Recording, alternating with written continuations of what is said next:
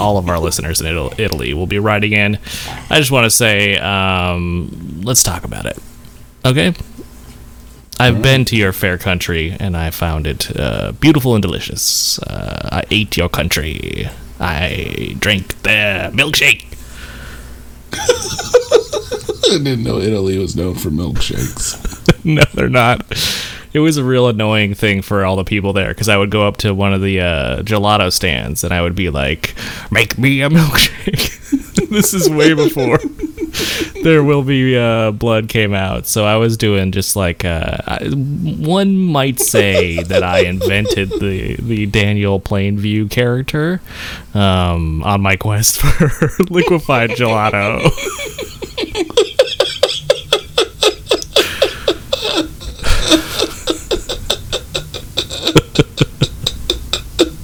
There will be milkshake.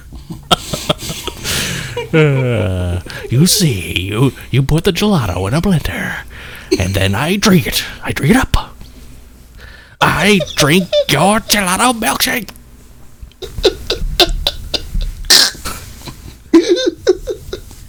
I'm not allowed to go back to Italy anymore. I can see why.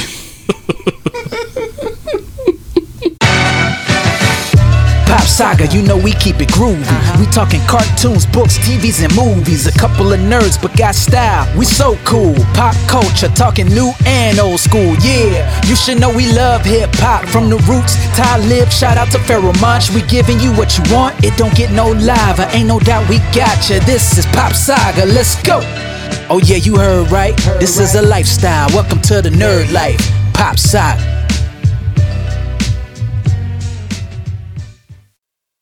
One, two, Pop Scares ya presents to you 3, 4, a dream world filled with gore. 5, 6, an ending song recorded by Dokken, not Styx. 7, 8, that's right. It's A Nightmare on Elm Street 3, The Dream Warriors. Couldn't find anything to rhyme with 8. 9, 10. After listening to this, you'll never sleep again. I am your host, John Cade. My Dream Warrior ability is to be really strong, but always put into solitary confinement. And I am joined by Forrest, the Wizard Master. Forrest? Thanks, John Cade. In here, I can walk. That was sad. I don't know if you know why I said that. Why do you say it that way? I was going to come at you and be like, oh man, he's like Casey Kasem. Like, hey John, welcome to, Dream Warriors. I'm Casey Kasem. I only have one nerd voice, and yeah, you just heard it, and it was that. It was like a very Casey Kasem. Like, I wish it was more Casey Kasem, like, because then it wouldn't be my voice. It would be the wonderful sounds of Casey Kasem instead of me, and that would be great. But no, it's just my Will voice. Yeah, Will.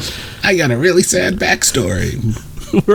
We're counting down the top 15 terrible backstories. I'm Will. And my story is sad. This is the first time you saw, I guess, either Nightmare on Elm Street or even a Nightmare on Elm Street 3 Dream Warriors. Yes, that's Nightmare on Elm Street 3 Dream Warriors. I saw, I actually don't remember when the first time I saw this was, because I didn't really see a lot of Freddy movies when I was younger. That I kind of came to those fairly late.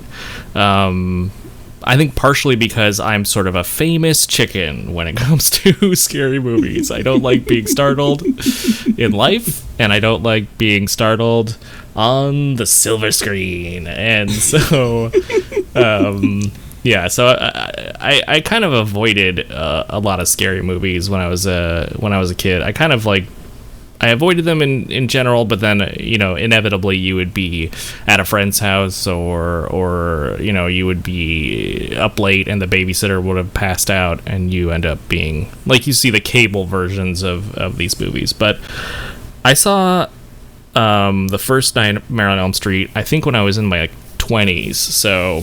Damn! Yeah. But it was just cool to sort of... I mean, you're aware, being a kid in the 80s, of Freddy. Like, everybody knows Freddy. He was such a crazy pop culture icon. You couldn't not know about him. He was, like, in commercials and, referenced everywhere. So... multiple songs. Oh, yeah, absolutely. So many good ones. It's time for Freddy. See, I'm a popular guy. If you don't know yet, you're gonna find out why. Yeah, like fun. that, like Yeah. that from the Fat Boys. Yeah, even there's Will Smith did a version of it. I didn't. Yeah, so he was everywhere. So it was impossible everywhere. not to be sort of saturated with this movie, even though I didn't see it until much later. But how about you? I'm sure you have a bit of a more satisfying origin story. Yeah, so the first time I saw it was 2 weeks ago. No. I, like you, was terrorized by the Dream Master early on. No, I must have... Dude, I know I saw A Nightmare on Elm Street probably way too young. Probably like 5. Because I know the original one came out in 1984. 5? Yeah, because we used to sit and watch, if people had like a VHS or something like that, we would go over to their house and just watch movies, whether it be scary movies or not. Like, I've seen, the This is Friday the 5. 13th. Yeah, 5. It's got to be like 5 or 6. I know I saw Dream Warriors when we had cable. Same with part 2. But the first one, I remember seeing it because my stepbrother would use Freddy to terrorize my young ass. Like, well, if you don't go to sleep, Freddy's coming for you. Now, like, isn't that like when he comes for you? This doesn't. Shouldn't I be staying up? Yeah, like, this seems counterintuitive to how his Freddy's modus operandi. And but yeah, no, I was really young. We used to watch them, constantly. I used to watch tons of horror movies, even when I was terrified. Always looking out the window, waiting to see if there's a creepy silhouette staring at me or something. It would probably That's awesome. explain. Yeah, probably explains a lot about me, actually. Yeah, well, I don't know, maybe. And I guess we should also mention that this is number 2, the second part of our month-long series of scary movies. We're celebrating a month of Halloween by changing the podcast into the much spookier Pop Scares Ya. And so we'll be doing, this is just number 2, but we're going to be hitting not all of the titans of the horror genre, I would say, but some of the big ones. And hi, Zelda. Oh wow, you are annoyed at something. Not a fan of Freddy, huh? Well, I can't blame her. She voted for Cujo, of course. Yeah, And, that one I was like, no, I won't watch Cujo again. It's real. It's not scary. It's a dog with rabies. The end. Like a big dog with rabies. Sure. So, it's not a demon dog. It's not a hound from hell. It's just a dog that, got bit by a bat and should have just been treated appropriately instead of ignored by their owners. So it's really a cautionary tale more than anything. Sorry. Yeah, totally. Yeah, I mean, don't let your dog go near a bat unless it's Batman's dog. Yeah, in which case, I think those probably he's up on his rabies shots though. Give your dog all your shots. Make sure your dog is up to date on all its immunity shots, because a lot of scary stuff out there, including rabies. Yeah, from bats. Yeah. Not brought to you by the We're just lousy SPCA. with bats over here. Yeah, are you? Oh yeah. Yeah. The LA, if it's known for one thing, it's known for its bat problem. Come to LA. We've got surfing and snowboarding an hour away. And so many bats. Oh my god, you guys. We're filthy with them. We're lousy with bats. LA, lousy with bats. Brought to you by the LA Board of Tourism. Brought to you by the LA Board of Bats. Brought to you by the LA Board of Vampires. What? I mean, bats. I mean, not bats, tourism. Yeah. Bat tourism. Wait a minute. God damn it. In the commercial already. Stick your neck out and come to LA. Enjoy the nightlife, but rest during the day. It rhymes, right? Yeah, it does. You're fine, Dracula. You're fine. These lines are gold. I'm gonna put this one on TikTok. I tried to do the mirror gag, but I have no reflection. It's just a paper towel going back and forth. Oh, what's this? Oh, it's a raw pork chop. I must be off. Later, Drac. He's, I think, at first I was kind of upset that he kept stopping by, but he's got to be the politest drop-in we've had so far, so I want to say open door to Dracula's. No, not to Dracula's. Yeah. You never want to open door to Dracula's, just that Dracula. Oh, darn. And I guess since I did it on the podcast, they are just free to enter my house. That whole threshold rule does not apply. I've just invited all the Draculas in. Yeah, now you're going to get that Dracula from Blade 3. Yep. Well, listen. That'd be fine. I feel like he's just a big rubber suit, and he kind of goes down like a chump, so... Okay. Bring him on. Okay, Blade. All right. No. I'm at best. I'm the guy. I'm one of the young dipshits who keeps betraying him. Oh, so you're not even like the Ryan Reynolds or... Oh, no. No, heck no. What is that? What did he play in that movie? Hannibal? Yeah, Hannibal King. Yep. Yeah, he sucked. Or he really just played his audition tape for Deadpool. Yeah, and not even the good Deadpool. He played his audition tape for the Wade Wilson he played in the Wolverine Origins movie. Woo!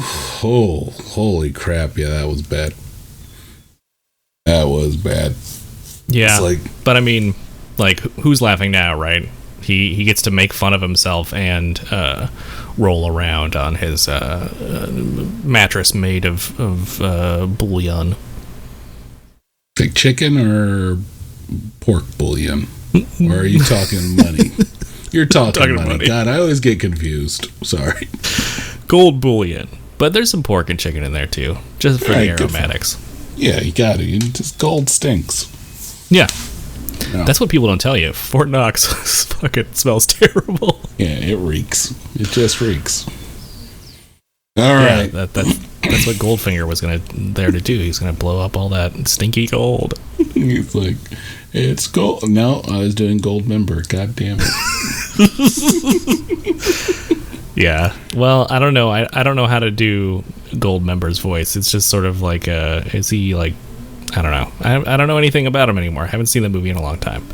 Well, with good reason.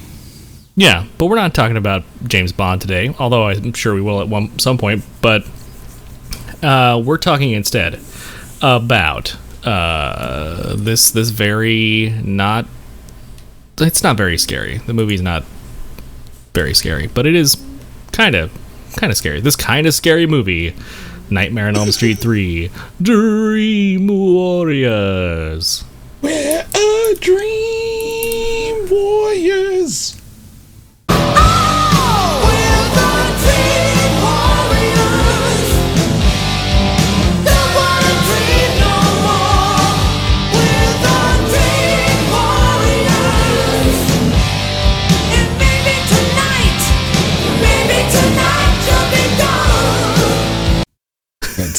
That's it. Yep. And that's it. Yeah, that's it. That's the movie. Yep. Yeah. No, it's Nightmare on theme song. yeah. Well, the worst part is they didn't even play in the theme song. Like, it plays at the end, and it's got some of the wackiest lyrics. Yeah, I was quite surprised. Actually, many things about this movie surprised me, and let's start with the first thing. It surprised me that this movie came out in 1987. I remember it being older for some reason, but I don't know why. Let's jump into it. Yeah, let's do it. And talk about this new nightmare. So, first off, I always love when I see that New Line logo. When I was a kid, I know I've mentioned this before, but when I saw that New Line logo, I know something edgy was next. Yeah, it's in that a red font. So red font, black background, so it's even a little bit more so edgy it's spooky. Yeah. New Line. Well, first you have that cool, like, 3D animated, like the thing that makes the little film strip that is the New Line logo. And I'm sure that was done later, but it's very much like, cool. Yeah. I want to see nudity or gore, probably. New Line. Yeah, it's very much New Line. There's very few like film companies that when you see their logo makes you think of what you're going to see. Really, like you see TriStar, it could be anything, or Paramount, it could be anything. But with New Line, you're like, okay, what's the color of the logo? We're in for some shit. Or like Canon, you see the Canon logo, you're like, oh, we're gonna watch something wacky. Let's go. It's gonna be nuts. And then it. Sorry, go ahead. No, go ahead. You I was just gonna talk about that shitty Edgar Allan Poe quote that was at the start. Man, I didn't really remember a lot of that about this movie, and when I saw that at the start, I was like, uh-oh. Well, you know why it's shitty? There's another layer of shittiness. Oh yeah, please go ahead. It's a quote that's associated with Edgar Allan Poe, but no one can confirm that he ever said that. Because I looked it up and I was just like, let me look up this quote. Because like you, when I saw it, I was like, yeah.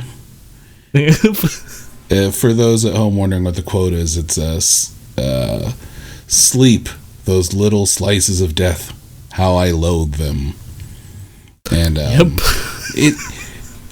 it's like, really? Sleep's pretty good if you can get like a good amount of it. I mean, I could understand if you're in a world where Freddy Krueger exists, sleep might be a little more questionable. They should have been like ... especially because this Freddy Krueger guy keeps haunting me. Yeah, and he's just all like, you know, laughing like that. See? So in case if you were wondering, John had a pocket Freddy laugh. He does. Yeah, it's real good. It's almost exactly the same. Thank you. I heard it live, and it was burned into my brain. Oh, wow. Look at you with all your... Oh, so many name drops. Well, it's true. I saw him at a fucking costume like contest at San Diego Comic-Con, and he did that laugh, and it like sent me back to like 6 years old. It scared the shit out of me. It cemented itself in my brain at the same time. The quote may be a revision from Journey to Center of the Earth. What? Okay, yeah, cool. So 1959. I don't sleep. I hate those little slices of death. That's the line that's in there. But yeah, a lot of Poe historians are like, similar. a lot of Poe historians have said they can't find anything where they were like, this was it. It wasn't in any of his books. But anyway, yeah, a little shitty quote to start it off. And then, I don't know. I hate sleep. It gets everywhere. Yeah, oh God. It's so comfortable. I hate No, I don't like sleep. Everyone always never mind. Go, please continue. We'll talk about Star Wars some other time. But yeah, we go from the quote to someone constructing a paper mache house. Yeah. This is at first I thought it was baking. Nope, it's paper mache. And this is the credits in this terrible font are sort of playing while they're showing this paper mache construction. And I was pleased as punch to see that Lawrence Fishburne as Larry Fishburne was in this movie, which I did not remember and was super excited about. Yeah, because you're going to get something, you're going to get some quality in here. You had Robert Englund, now you had a Larry Fishburne. Absolutely, and you got Patricia Arquette. Like, this movie, I'm just going to go ahead and we'll sort of touch on this throughout, but the other people in this movie must have been bummed that Patricia Arquette and Lawrence Fishburne were in this movie, because they are acting in a different movie. They do such an incredible and believable and engrossing job in this movie that I think that they are in a different, better film. Yeah, they thought of motivation. Yeah. Other than like skipping through the script to be like, when do I die? Oh man. Oh man. Well, I'm not going to give it all I got because I'm going to have to scream a lot in 2 days, Man, it was weird watching her construct this paper mache house, because I was like, I don't have patience for it. I never liked the feeling of paper mache. And like when you get down to like starting the color in popsicle sticks, I'm like, no, that's too much. Yeah, but I have to say, as an artist myself, man, she's talented. She's still quite young, but man, she can really paper mache the crap out of a house. Yeah, it's a well put together paper mache house. I mean, that's the other thing. Mine would just look like a lump of newspaper with some sticks thrown on top. Right. As I'm walking paste monstrosity. As I'm walking into the trash can. When I was growing up, my I always used to do like those model airplanes and stuff, but I wasn't very good at them, and I would always like put too much glue on the seams, and they would leak out and just get everywhere. And so my family took to calling my models Glue Master Creations. Because it just looks like I put a bunch of glue down on the paper and just threw all the parts in there. Become a plane. You're like, and everyone's like, that's okay. No, for my us. hands are stuck to them forever now. That explains that's the not what's wheels happening on your here. thumbs. That's exactly. Yep, I tore off all my fingerprint whorls, and now I am the world's best cat burglar. That's not true. I've seen you move. That's fair. Yes, that's fair. Yeah, but she's really just putting this house together because you can see that she's trying to stay awake. And I'm gonna tell you, her concoction to stay awake, it would just kill me. Yeah, it's disgusting and unpleasant to watch. But guess what? Mom's home. Yep.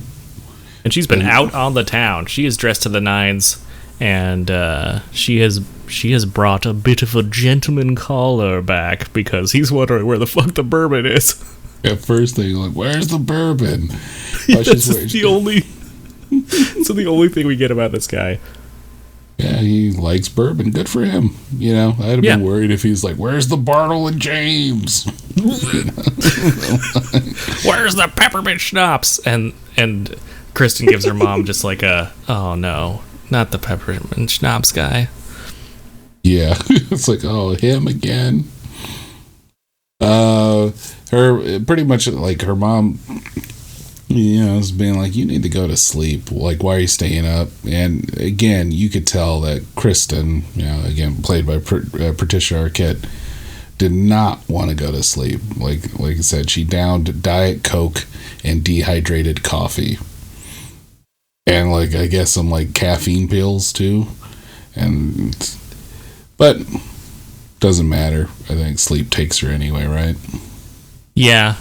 She ends up falling asleep, and then we get like sort of a cut from the house. She's kind of falling asleep, looking at the house she's created, into the actual house. We see a spooky as heck house with children playing outside doing nursery rhymes, which is like the number one sort of spooky trope that everyone goes to, I think. Yeah, creepy kids are creepy. Oh yeah, I know it's a bold take, and we might lose a listener or two for it. But when you have a creepy kid singing like 1, 2, Freddy's coming for you.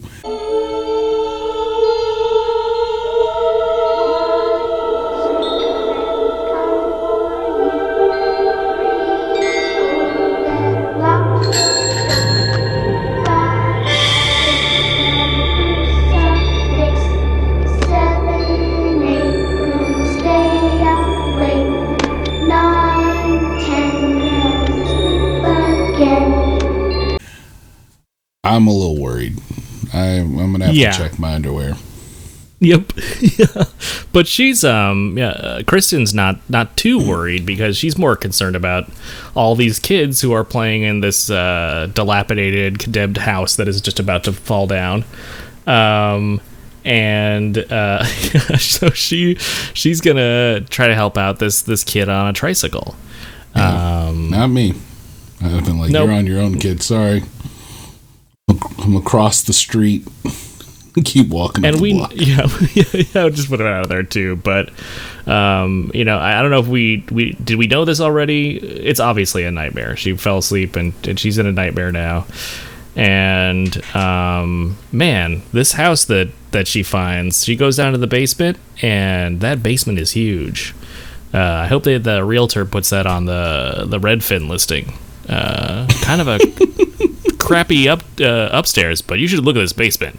It's got a maze and a goo pit and just a room with a bunch of hanging people, which I assume are Freddy's victims. Yeah, I imagine. I guess the souls of Freddy's victims. I never. This is the thing about Freddy. I never understood this. Is, he's like this lord and master of the dream world, able to manipulate your dreams and, bring you into his environment and, take you out. I never understood why he chases them at this point. Just wants to have a little fun, I think.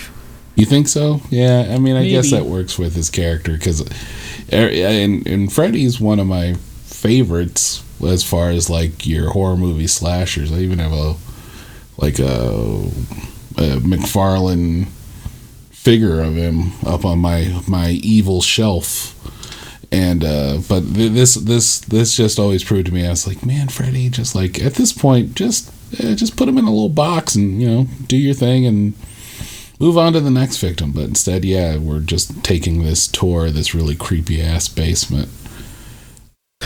Yeah, so she's picked up the little the tricycle girl, and she's running away from Freddy. Gets stuck in some very convenient mud that sort of like sticks her fast into place until it doesn't.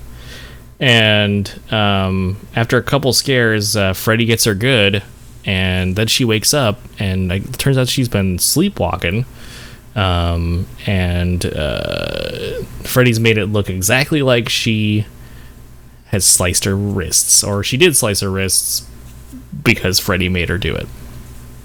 Yep, and then of course her mom wakes up, mom doesn't wake up, but walks in on her as we see the razor in her hand, and her slit wrist. The damage has been done. Mm-hmm. I did like this part, like him manipulating the faucets, where one was his hand holding on and the other one turned into his clawed hand because it was just so weird. And then translated into the real world was a lot more unique take than I think we got from even the other movies. Like, even the first one or the second one. Like, this is like, yeah, no, he's making you do this stuff in the waking world while in the dream state. So, you know, it's not like you're really turned into a cockroach or something. You just appeared crushed, or you ran underneath a car or whatever. So I thought that was interesting. Yeah, well, I think what's also interesting is this is the first sequence that's introducing the fake dream fake out. You know, the false wake up. It's sort of a classic trope of the Nightmare on Elm Street films, is that people wake up in the normal world, they think that they're no longer in the dream, but just like this, Patricia Arquette, her character Kristen goes to the mirror and, as you said, is grabbed by the faucet and sliced. But in real life, she'd been sleepwalking and found a razor, and it looks like she has tried to commit suicide. So that is setting us up for the other stars of this movie, because it takes place primarily in a psychiatric hospital. Yeah. And I like how it cuts from this to then we see Lawrence Fishburne as Max, walking down the hall with Dr. Gordon, I believe, and just talking about how he thinks mental illness is the result of fucked up chromosomes. Say, listen, Doc, I got a new theory about all these suicides, right? Don't hold back on us, Max. We need all the help we can get. Yeah, it's fucked up chromosomes, man. Think about it. All their parents dropped acid during the 60s. Well, beats Sim's theory. She thinks it's nothing but sex, drugs, and rock and roll. Shit, that's what keeps people alive. Quote unquote. I don't know. This is a good way to get an intro to all the other principal characters. As Dr. Gordon, one of the worst doctors in history, is walking these people by, and then we get. Oh yeah, he is like already like, who is this hotshot grad student who's treating everyone, or who's everyone is treating so specially? Like, he is immediately threatened by somebody new and talented coming into his organization, and they've already lost one kid that they allude to later, so they need the help. But Dr. Gordon, as you said, is terrible and not excited for any new fresh perspectives. Yeah, and the same with Dr. Sims, Lesh Sims. Oh yeah, she's even worse. She's worse. It was just like, oh man, no wonder I want to be like, I felt like you lost a kid, because as we discussed the whole reason these kids are here, I think you would notice that they've never met each other before. So why is this all of a sudden a connective tissue that brought them all together? Right. She doesn't ask questions at all, but these guys aren't just going out for like a nice walk around the hospital. No, they're here because they have a new patient who's just arrived, and it's Kristen. And man, does she not want to be sedated? No. She's got a scalpel and she knows how to use it. Yeah, I love the fact that she kicked Gordon in the balls from it. She is like, do not touch me, do not do this, stranger danger, stranger danger. Like, I do not want to be sedated. Yeah. Yeah, it's the exact opposite of that song by the Ramones. Yeah, I don't want to be sedated.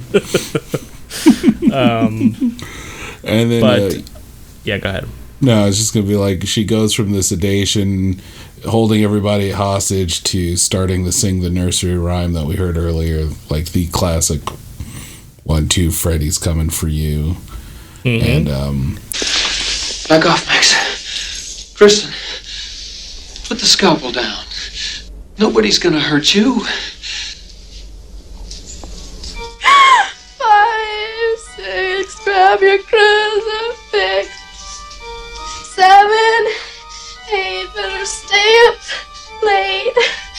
9, 10, never. never sleep again. Fortunately for her, she's not alone in her singing attempt, because the new hotshot doctor walks through the door. Here comes Nancy. Yeah, played by Heather Langenkamp. And she finishes the wicked rhyme just in time, like she's heard it many times before. Exactly, and we recognize her from the first movie, and here we have the surviving teen from the original Freddy's Kids, and she's, I guess, I guess if I were her, I would probably immediately major in psychology after going through something like that. But yeah, she's the hotshot new doctor they were talking about. Yeah, I like this approach. I kind of like this when it happens in certain horror movies where, like, one of the past survivors come back, like, being prepped and ready to fight this monster again, with the exception of, say, Halloween 6, The Curse of Michael Myers. That was done terribly. and Friday the 13th Part 5, that was done. Okay, so this is a really good attempt by a Nightmare on Elm Street 3. It might be the only good one. I think it is the only good one. Well, I haven't seen the new Halloween, where they have Jamie Lee Curtis come back as sort of a more experienced Michael Myers hunter, but so I can't speak to that, but certainly all the examples you brought up, it's better than that for sure. But here's a good example of, we have Patricia Arquette acting at a 10 and just being very believable and as a disturbed kid. And then, nothing against Heather Langenkamp, but that they're just not on the same level, I don't think. Because when she comes in, it's like it's just like they're very different approaches to acting, I guess is what I'll say. And the contrast is immediately apparent. Yeah, one is Kmart, the other is Bloomingdale's. Okay.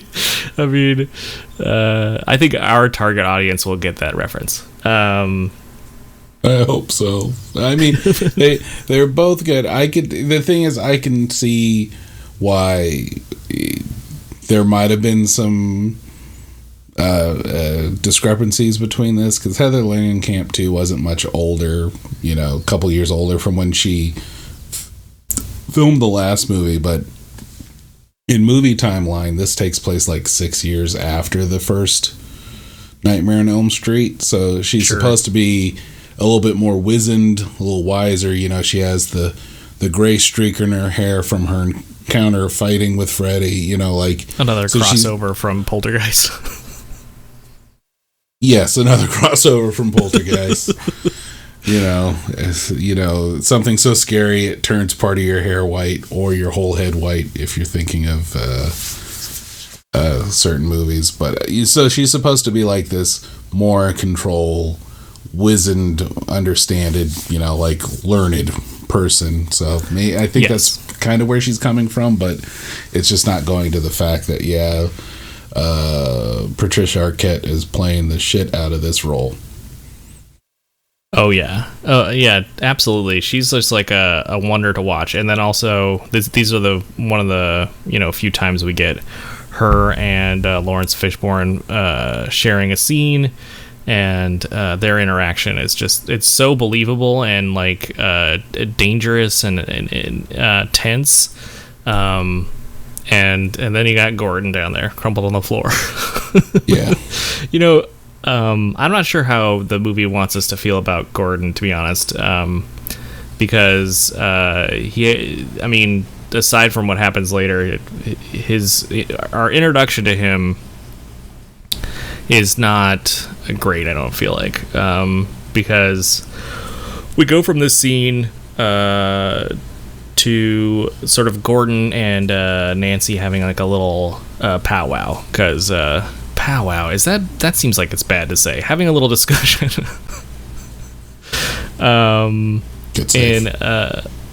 on the grounds, I guess, of the hospital. Looks Yeah, big. yeah. It's a huge like hospital with a large, looks like a large wing for a sanitarium, and the location we find out has always kind of been a sanitarium, in one capacity or the other. So Right. And yeah, they're talking. I just take it. He's like, well, I don't need some hothead taking over my kids or whatever. But then he's like, oh, I see who the hothead is. Let me go, check out her bona fides. And then, so to speak, he's so to speak. immediately sort of using his position as one of the top physicians at the psychiatric hospital to really he's creeping on her a little bit. Yeah, a little bit. That gets sort of doubled down later, but while he's like very intently looking at everything she's doing, she happens to let it slip by opening up her purse. I believe that I think she drops some medication, and he sees that she's on Hypnosil. Yes, the famous Hypnosil. Well, made famous by this, and then it's been used in so many different movies. It's crazy. Oh, really? Yeah, Hypnosil's come into. It was used.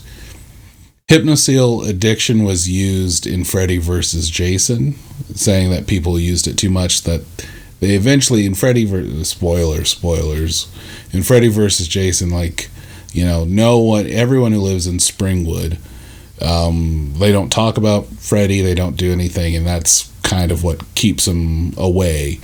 But all the kids were put on Hypnosil, but the ones who were taking it heavily were eventually put into comas where they could not wake. And Hypnosil is used in a lot. It's been used in it's been used in comic books, with even Dr. Gordon making an appearance because of this. So yeah, Hypnosil got its jumping point from this movie. Wow, that's actually that's some interesting stuff. So I like then I think then we see the first appearance of the creepy nun, because just after Gordon is being very sus of Nancy, yes. After she walks away, he sees like a creepy nun staring at him, who vanishes, like that classic, like someone walks in front of her and then she's gone. Yeah, fucking she trained in the Batman school of disappearing. Yep.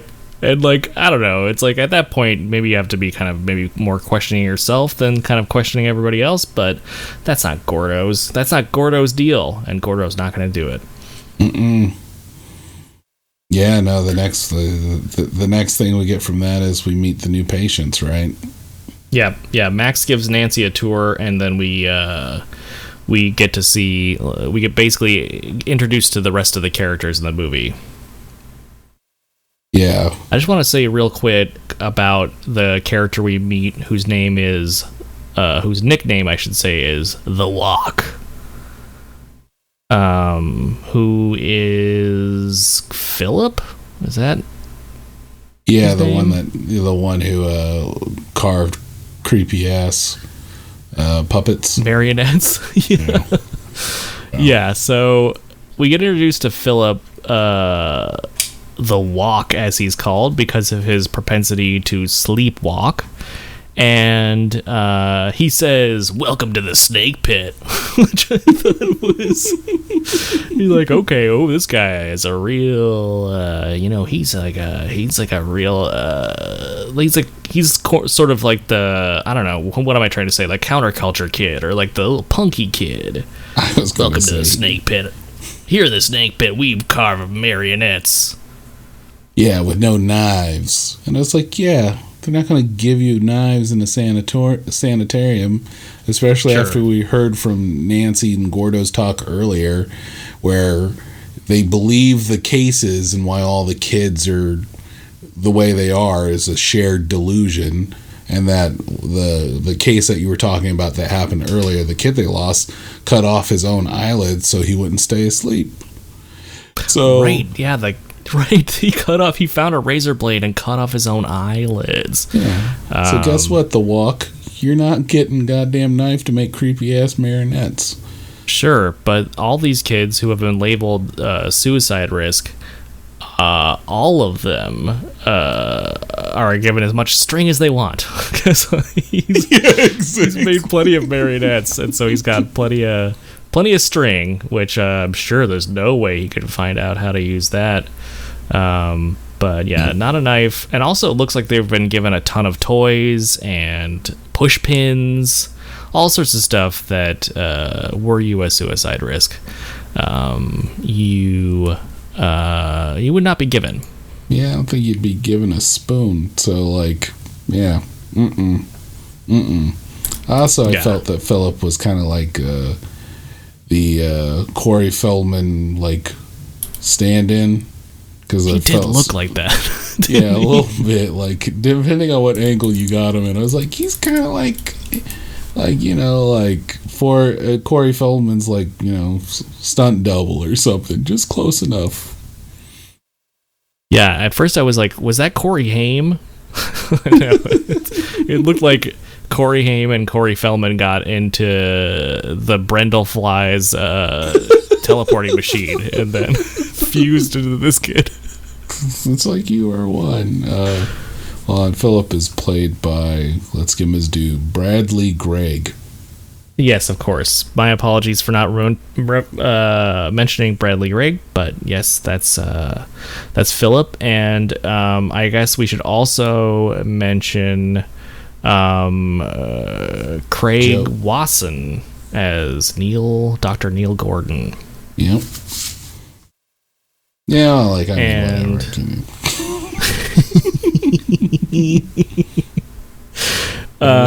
We also meet Joey, because he's in the room, and Joey's played by Rodney Eastman, and Joey's interesting because he doesn't talk, he's a mute, but we find out why in a little bit. But he's checking out one of the nurses walking down the hallway, and we notice he has a teardrop tattoo.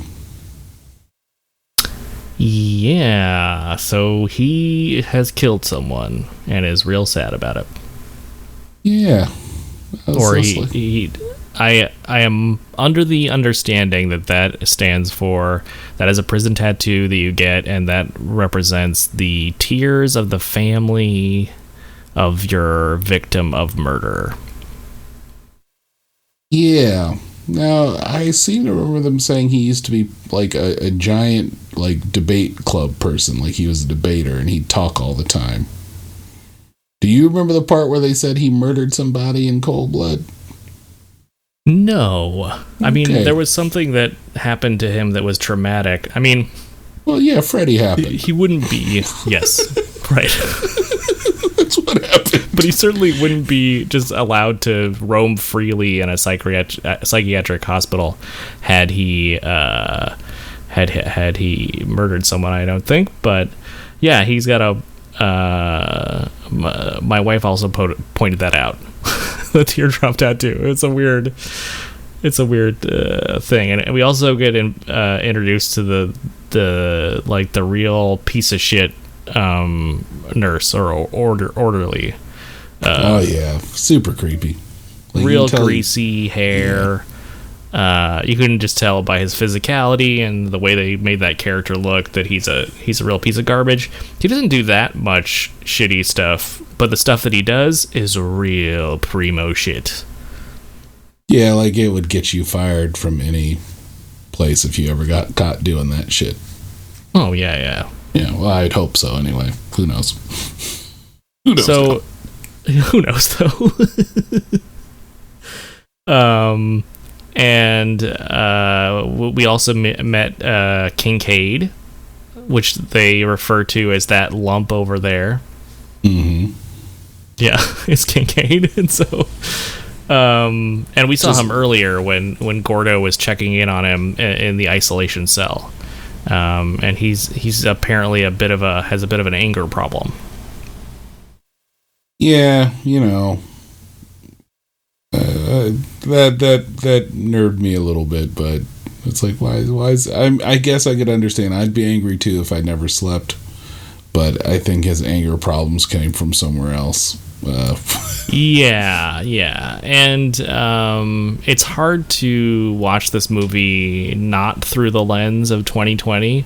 So there are things seemingly that the white characters get away with, and the one black main character in the movie does not seem to be. They seem like every time he's like, "Hey, what's going on?" They're like, "Get into this quiet room, into the quiet room." They just really asking what's for lunch. Get in the quiet room, solitary quiet room with you. So, I mean, because they never show him, aside from when he legitimately is angry later in the movie for totally understandable reasons. They never show him like having one of these episodes that they allude to, but they don't really address. Yeah, I mean, he's really just a ball buster when it comes down to it. Like, also, as far as his personality traits, like, but anyway, now that's sliding probably a little further ahead than where we're currently at. What? Oh, yes, of course. He doesn't lose his cool till a bit later, or that's what people claim. But instead, we get to see Kristen's mom, who is a total garbage fire of a human. I wrote her mom is trash. That was my note. She's just like, she's trying to get attention, and I just want to sign a check and make it all go away. She's just complaining how much money she spent and how her daughter is just simply acting out. Not that she couldn't possibly have an actual, a psychiatric problem that needs to be addressed. Yeah, and we meet her because Nancy decided to go to Kristen's house. Because I guess she was going to go also get her. She ends up going to Kristen's room to get her bags, and that's when she sees the paper mache house. Yes, and instantly recognizes it as her house, and so she takes it. Yeah, like you do. And Kristen's mom does not care. Yeah, Kristen's mom. She's a garbage fire of a human being, for sure. They even have a maid. That was the worst part. Like, I was just like, oh geez, she's doing it up. She's a real piece of work. But she's not the only one, because then we see Dr. Gordo, as I guess we're gonna call him from now on. Yeah, Gordo. And he's doing some sleuthing on what looks to be the ancient internet. It almost looked at first like he was writing it. He's like Hypnosil. Write some of this internet. Yeah. So we get like the breakdown of what Hypnosil does and what it's prescribed for, because he's very suspicious. Well, also I find it weird that here he works at a sanitarium. These kids are trying their best not to sleep. You can see this, that you wouldn't start looking up things or medication to help these kids go to sleep because you're trying to sedate them, and wouldn't know what Hypnosil is at this point. Well, it's an experimental prototype drug. Maybe just maybe the representative hasn't come around and taken him out to a nice dinner and offered him a bunch of free samples and kickbacks to start passing that thing out like candy. All right, or maybe that's what Nancy's doing. Yeah, she's not really a doctor; she's just a Hypnosil salesman. Yep, she's just an associate with the Hypnosil Corporation. Yeah, that's fair. Okay, I'll give you that. But old school internet was old school internet. Yes. And the plot thickens. He is suspicious, yes. But he can still sleep soundly But you know who can't? Kristen, because she's trying to. We cut back to her. She's not, even though she cut one of the orderlies, or I should say Max, Lawrence Fishburne's character. She cut him with a scalpel. She is allowed to just hang out, not locked in or anything, not in the quiet room, and she does that great thing that happens several times in this movie where the people who are trying not to go to sleep just close their eyes for a second and then reopen them and assume they are still awake, but they have entered into the dream world. Yep, and that's, she's drawing the house since she didn't have her paper mache one to work off of. And then, she closed her eyes, wakes up, and she's, back in the house? She's still in the room because while she's in her she's in her room, the tricycle rolls on in, trailing blood, and then melts. It's a super cool effect, I have to say. I really liked the tricycle melting effect. It was really well done. That's what. Yeah, no, I thought this was good. Yeah, actually this whole sequence, because as you said, then after she runs away from this tricycle, this horrifying melting tricycle, she's back in the haunted house, and there's a great scare with she's kind of in the banquet room, and there's like a pig, sort of a suckling pig that looks like fresh, and it's surrounded by vegetables. And then it cuts back and it's maggot ridden, and then it sort of like lunges at her. That was a fun scare. Yeah, this is the second movie we talked about in a row that used real products to get that nook too. That was a real pig that was left rotting, and reports from the set was it reeked to high heaven, which I imagine it would. Yeah. So totally equivalent. Poltergeist uses real human corpses. This one used a cooked pig someone left in the set. Oh, I was talking about the steak that bursted into other meats. That was a real? Oh, I mean, I guess the when it bursts into the guts. No, the steak on the counter was real. What? When it's doing to the inch along? The slinking, there was wires underneath the counter that they were inching it along. So that... Well, but it is a prop steak, right? No, it's a real steak. Wow. Okay, well, that looked It was a prop steak when it was in his hand, when it looked like a brick colored, that's what I'm like thinking a brick painted with a white strip and looked like, a cartoon steak. But when it was on the counter, that was a real steak. And that's why this pig works so well, because it was a real pig. It looks decadently creepy. Yeah, and I thought when she goes into that next room and they have I guess what we find out later is the Freddy snake sort of burrowing under the floor and then up the wall. That effect too was really good. Like having the floorboards and walls. Yeah, it was super cool. And then he blows a hole in the floor, and a terrifying, just like Freddy snake. It's a Freddy snake. It's a weird worm or snake or something that's giant, and it has a Freddy head. Yeah, just covered in green goop too. But it's really just standard green goo. Well, but you know why they did it? Do you know? Well, because so originally when they had it, it was just Freddy colored. So when when they saw it, they're like, "Oh, this just looks like a giant penis at this point."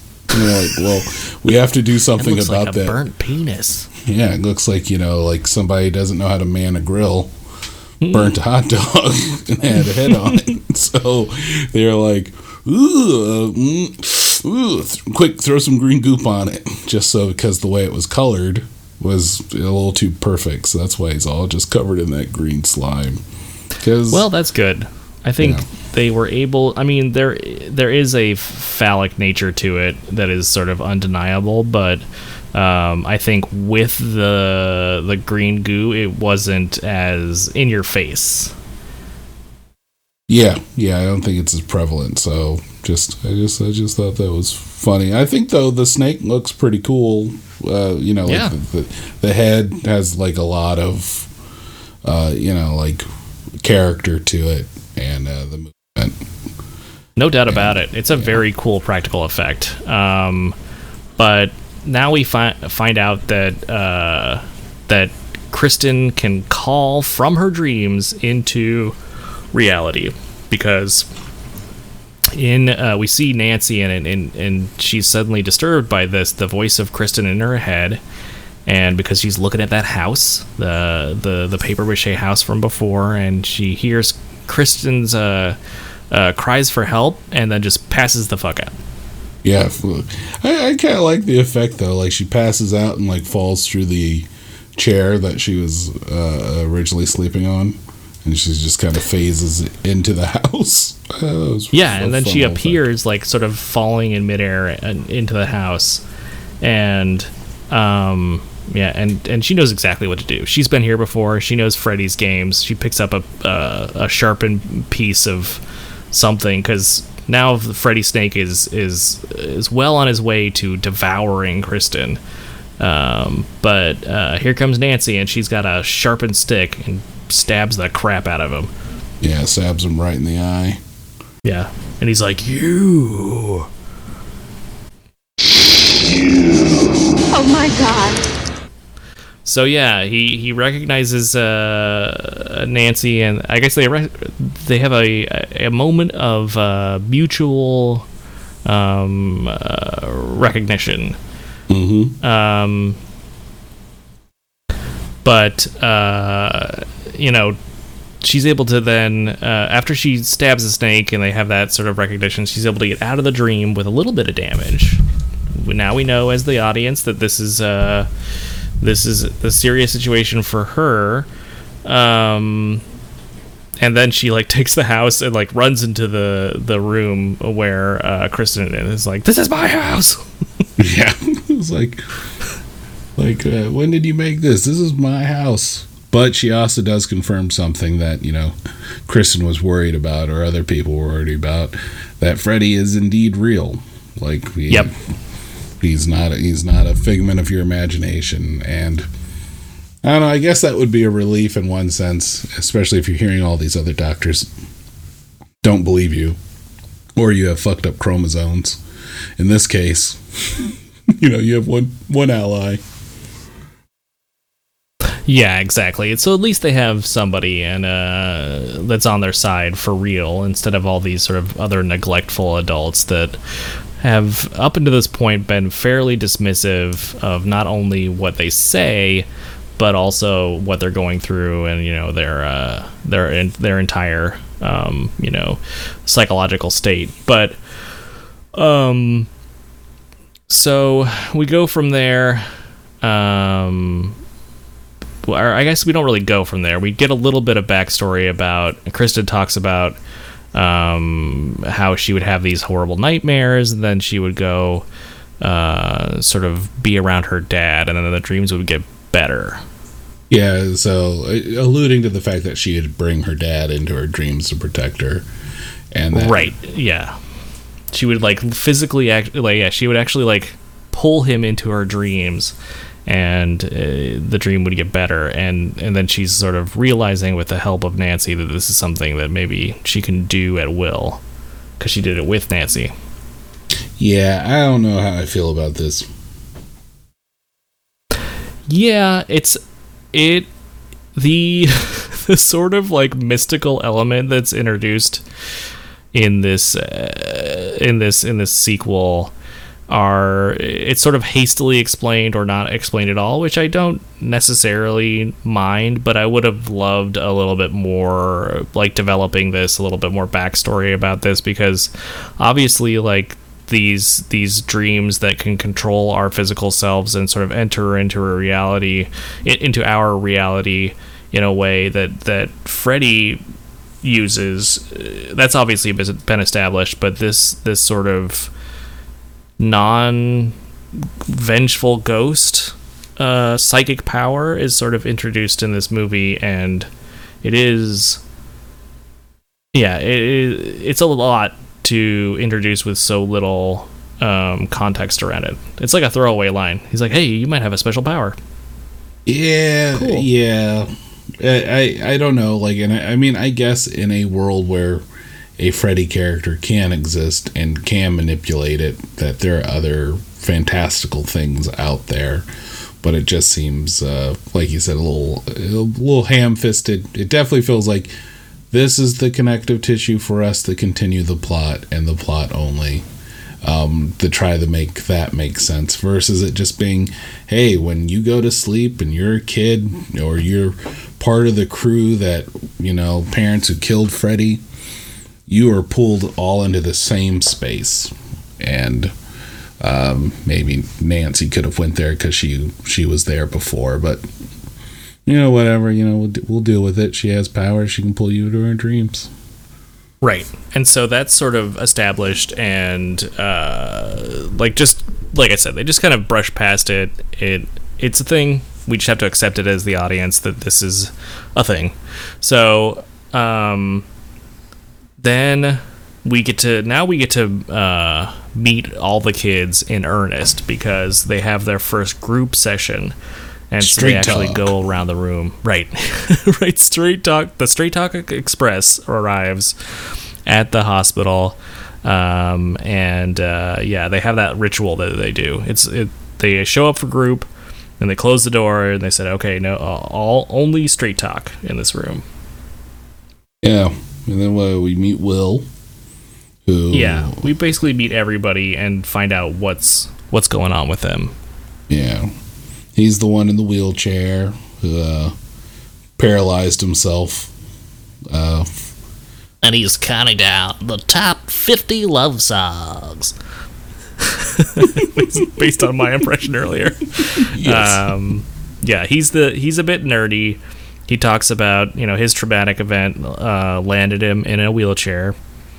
And then we have Taryn, who she's a little kind of like she's a little punky, and she has had a problem with drugs. And of course, we already know Joey and Kincaid and Too Cool Philip. He's got a bowling shirt on, and he's simply too cool. Yeah, he's just like he is just a little pissed because he missed out on the old Lost Boys audition.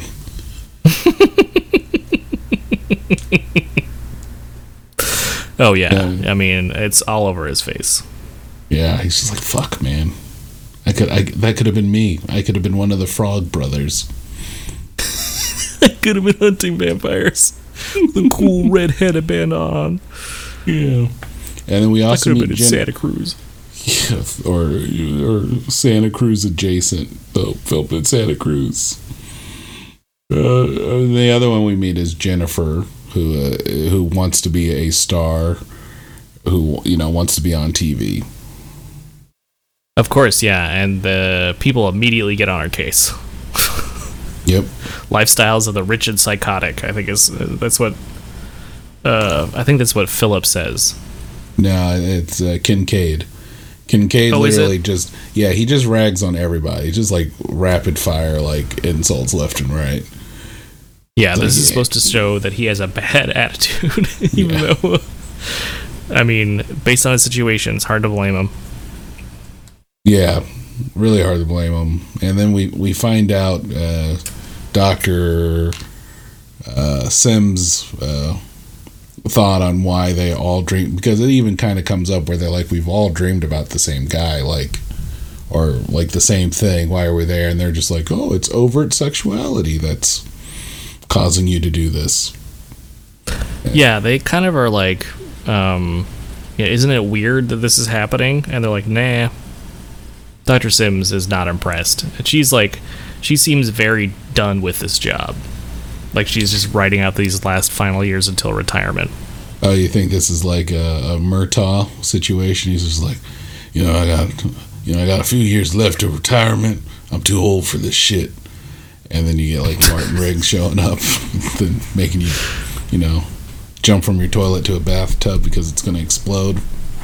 Yeah, I think that she's just like, as long as I can, like 50% of the kids survive, then good job, Dr. Sims.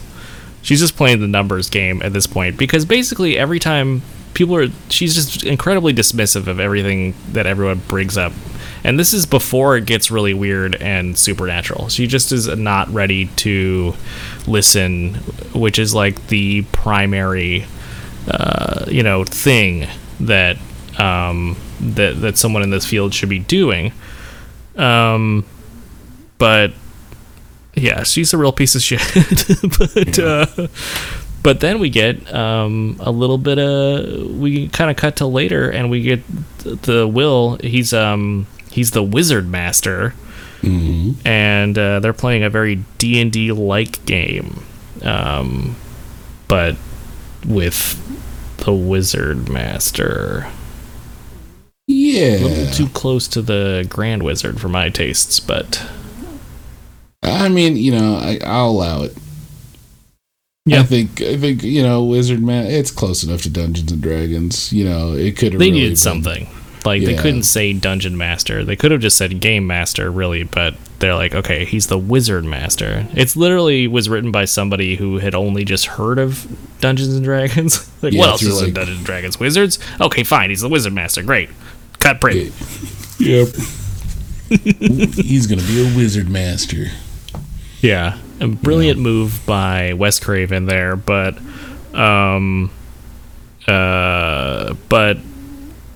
we actually we get to see a little bit of Max here and his style with the kids, and man, Lawrence Fishburne just injects so much like empathy and caring into this performance. Like he really seems like he cares about these kids.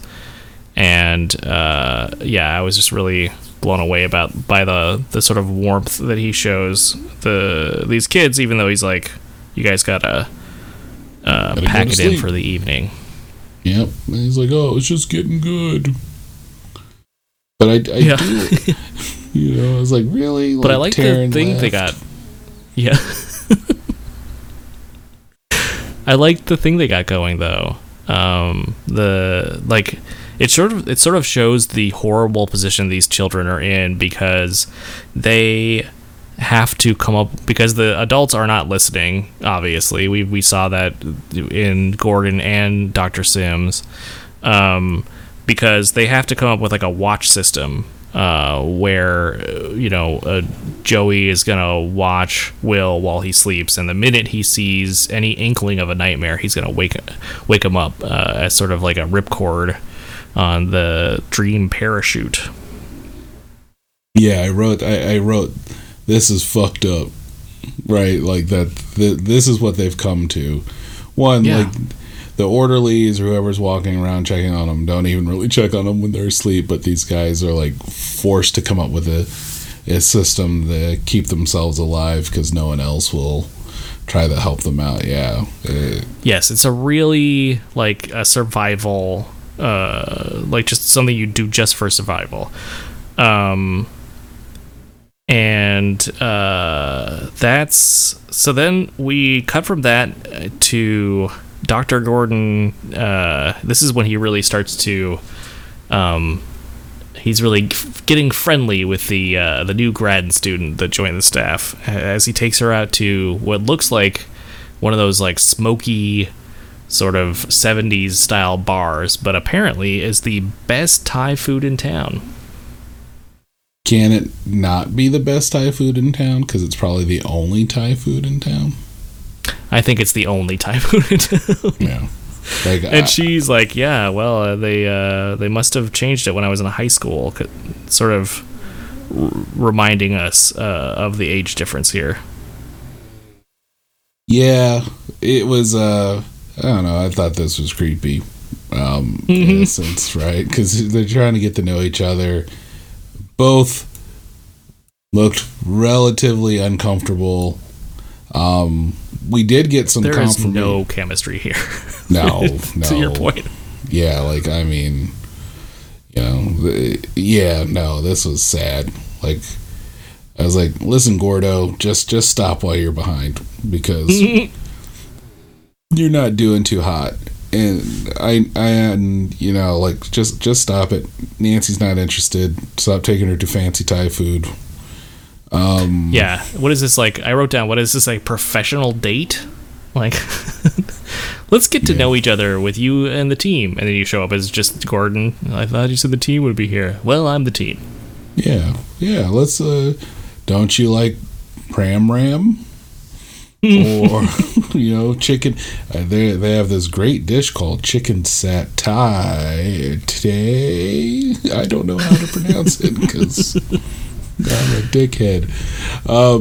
I do like the fact that they confirmed that Nancy's mom did pass away after the first movie, because that was always kind of in question, even with how the original Nightmare on Elm Street ended with her getting sucked through a window, since that wasn't right.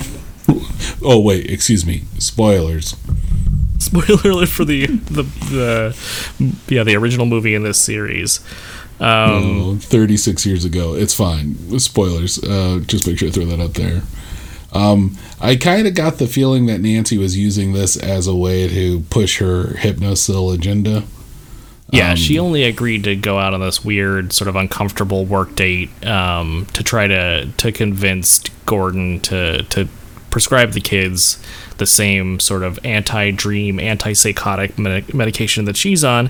And to Gordon's credit, he is immediately against this idea because, while she is right, at the same time, it's like, it would be weird, I think, to someone who on their first day is just like, we need to put all these kids on this untested experimental medication. I think if it were me in that position, I probably would push against that at first. Yeah, I mean, I still ended up writing that he was a fool, but yeah, I mean, I could see your point, but you can also understand her urgency because she realizes actually how dangerous this is for the kids. And to her credit, and also supporting your point, he is clearly not open to hearing anything new. So yeah, even though he has like the right amount of skepticism, I think, about this approach, he is also immediately dismissive of it, and it doesn't really take time to hear her out.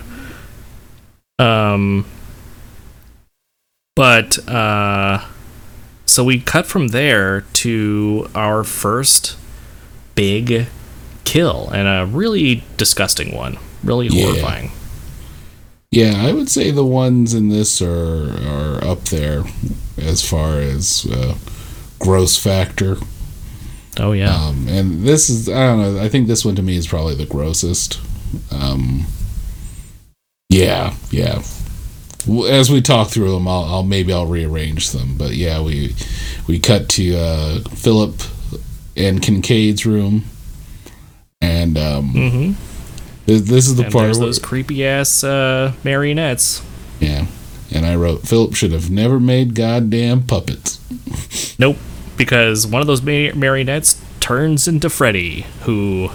This is actually a really dumb sequence. I thought I don't usually like to be negative, but I thought the fact that Freddy turns into the marionette, walks over to Philip's bed, and then turns big again.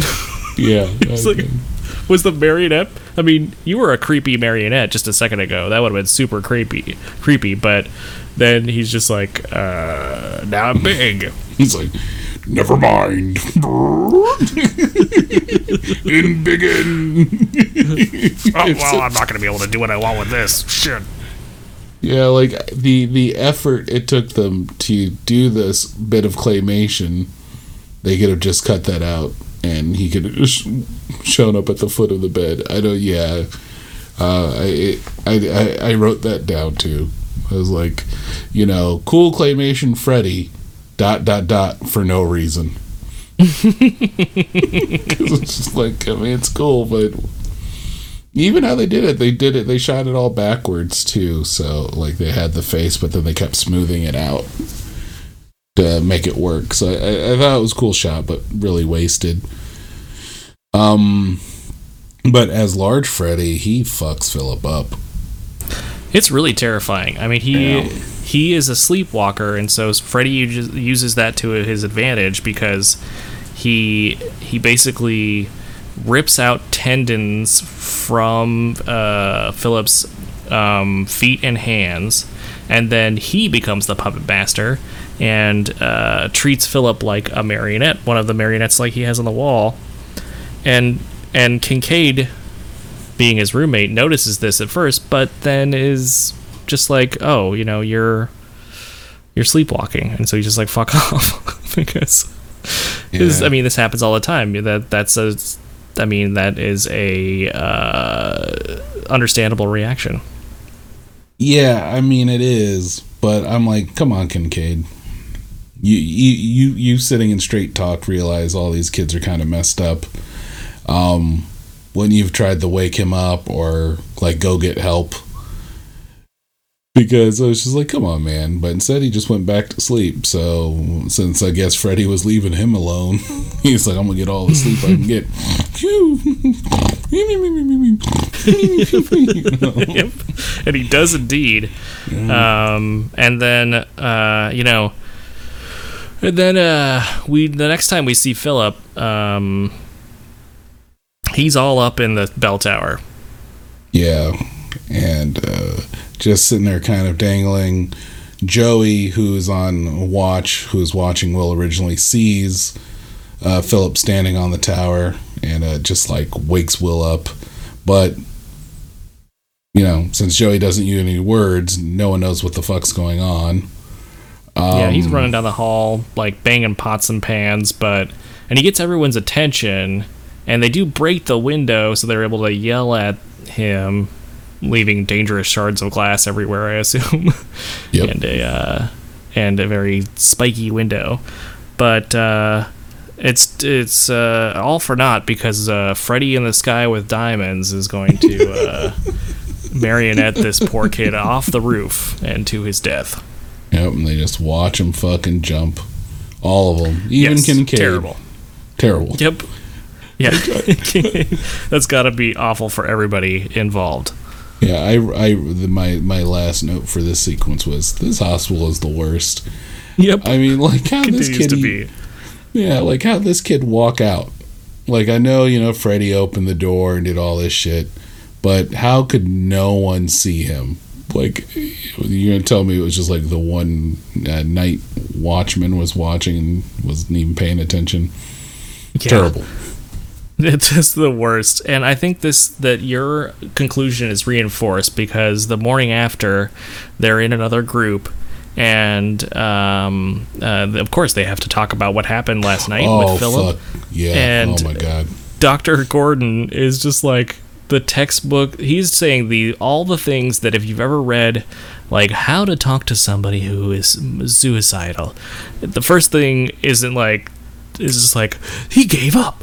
He left us all. He was a coward. He was weak for killing himself. Yeah, he was weak. And you're just like, whoa. This guy sucks as a doctor. Yeah, like maybe he got his license from a Cracker Jack box. Yep.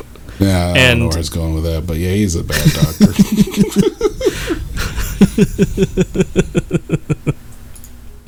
And then I mean, to be fair though, I do like Kincaid's response to this. Kincaid is scared. Yeah, he's legitimately scared and angry, and nobody is investigating or interrogating where this anger is coming from and what's causing it. Their reaction is to just send him to the quiet room. Yeah. Oh my god. Yeah. The fact is, like, he's like, no one's putting Kincaid to sleep. And then I wrote, they are going to put his ass to sleep. Yep, he's going to bed. Yeah, he's going to bed. And then, but the interesting here is so after Bad Dr. Gordo dropped his uninspiring speech, he's like, he talks to Nancy. Okay, I'm going to try he talks to Nancy and Nurse Sims trying to say, I'm going to get the kids Hypnosil.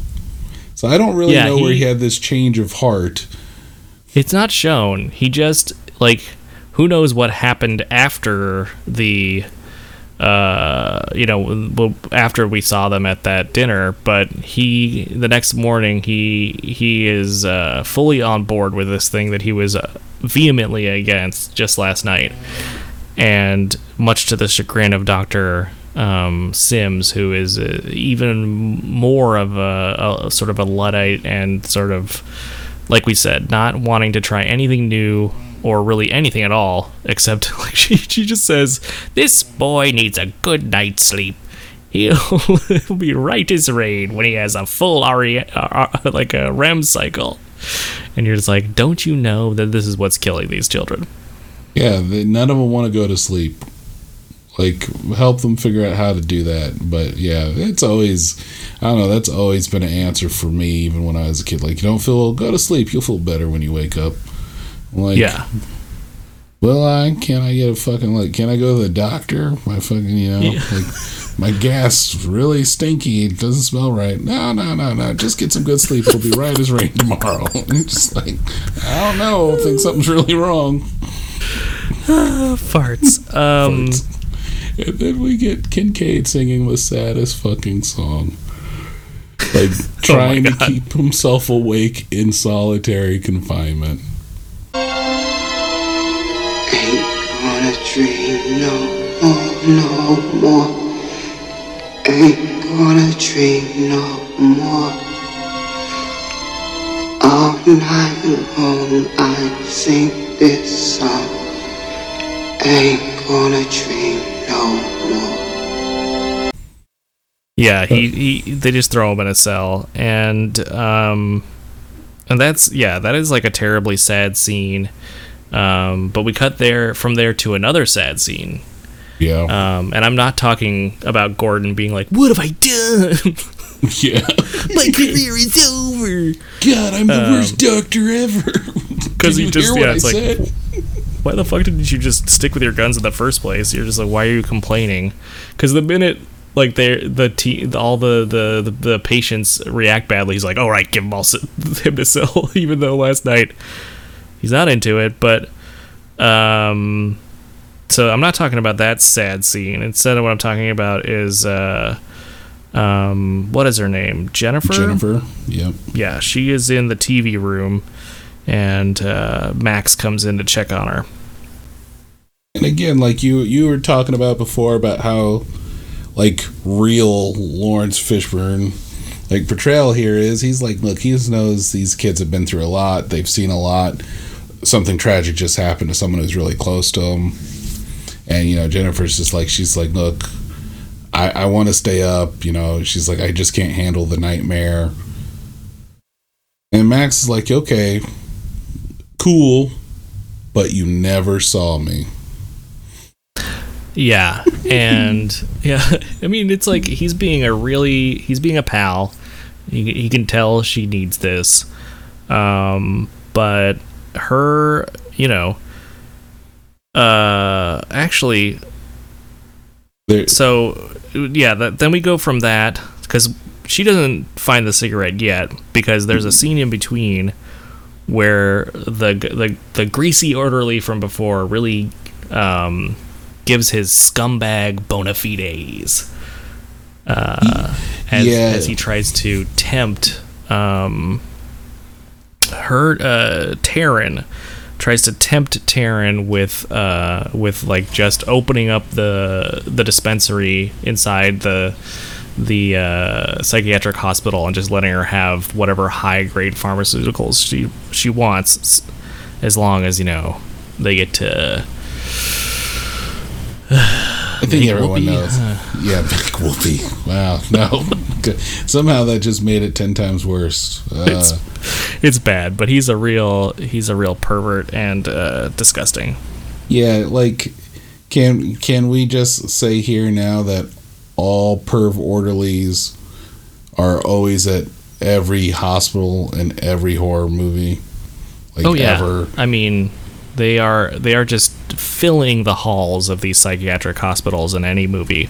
There's going to be one disgusting pervert, but you got to give it to Taryn, because she completely rebuffs his advances and really stays strong in the face of being offered what has to be her biggest temptation. Oh, for sure. She was. I was happy that at the end she got away from this dickhead and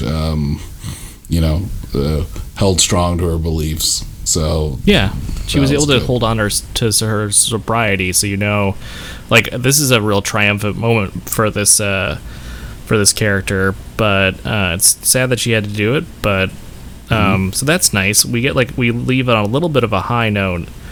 No pun intended. Now we're back in the TV room.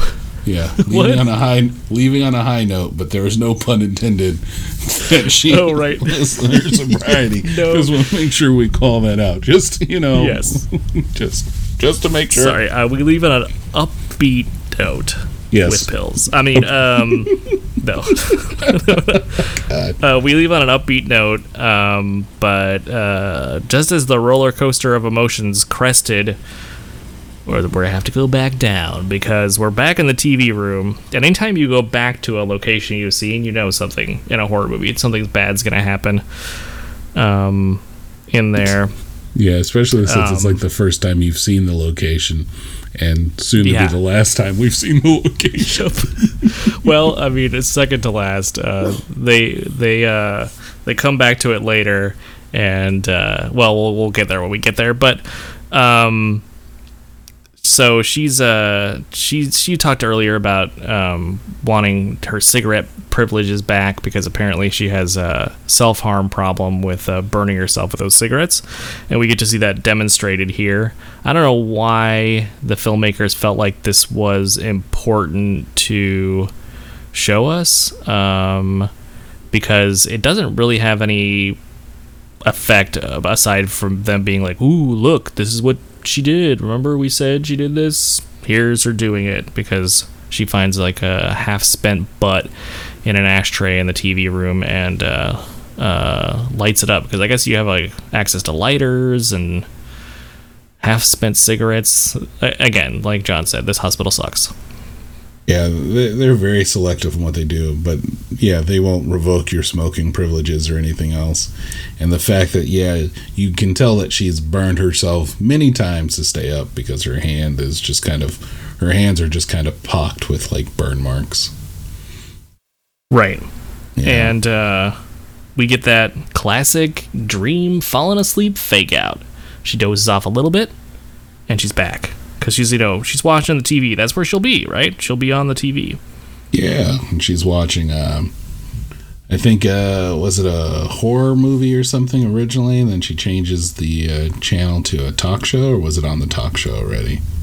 I don't know. She's flipping through the channel. She lands on the talk show, a talk show. I'm not really, unless it's Johnny Carson, I'm not really up on my sort of pre-Carson or Carson adjacent that was Dick Cavett. Show hosts.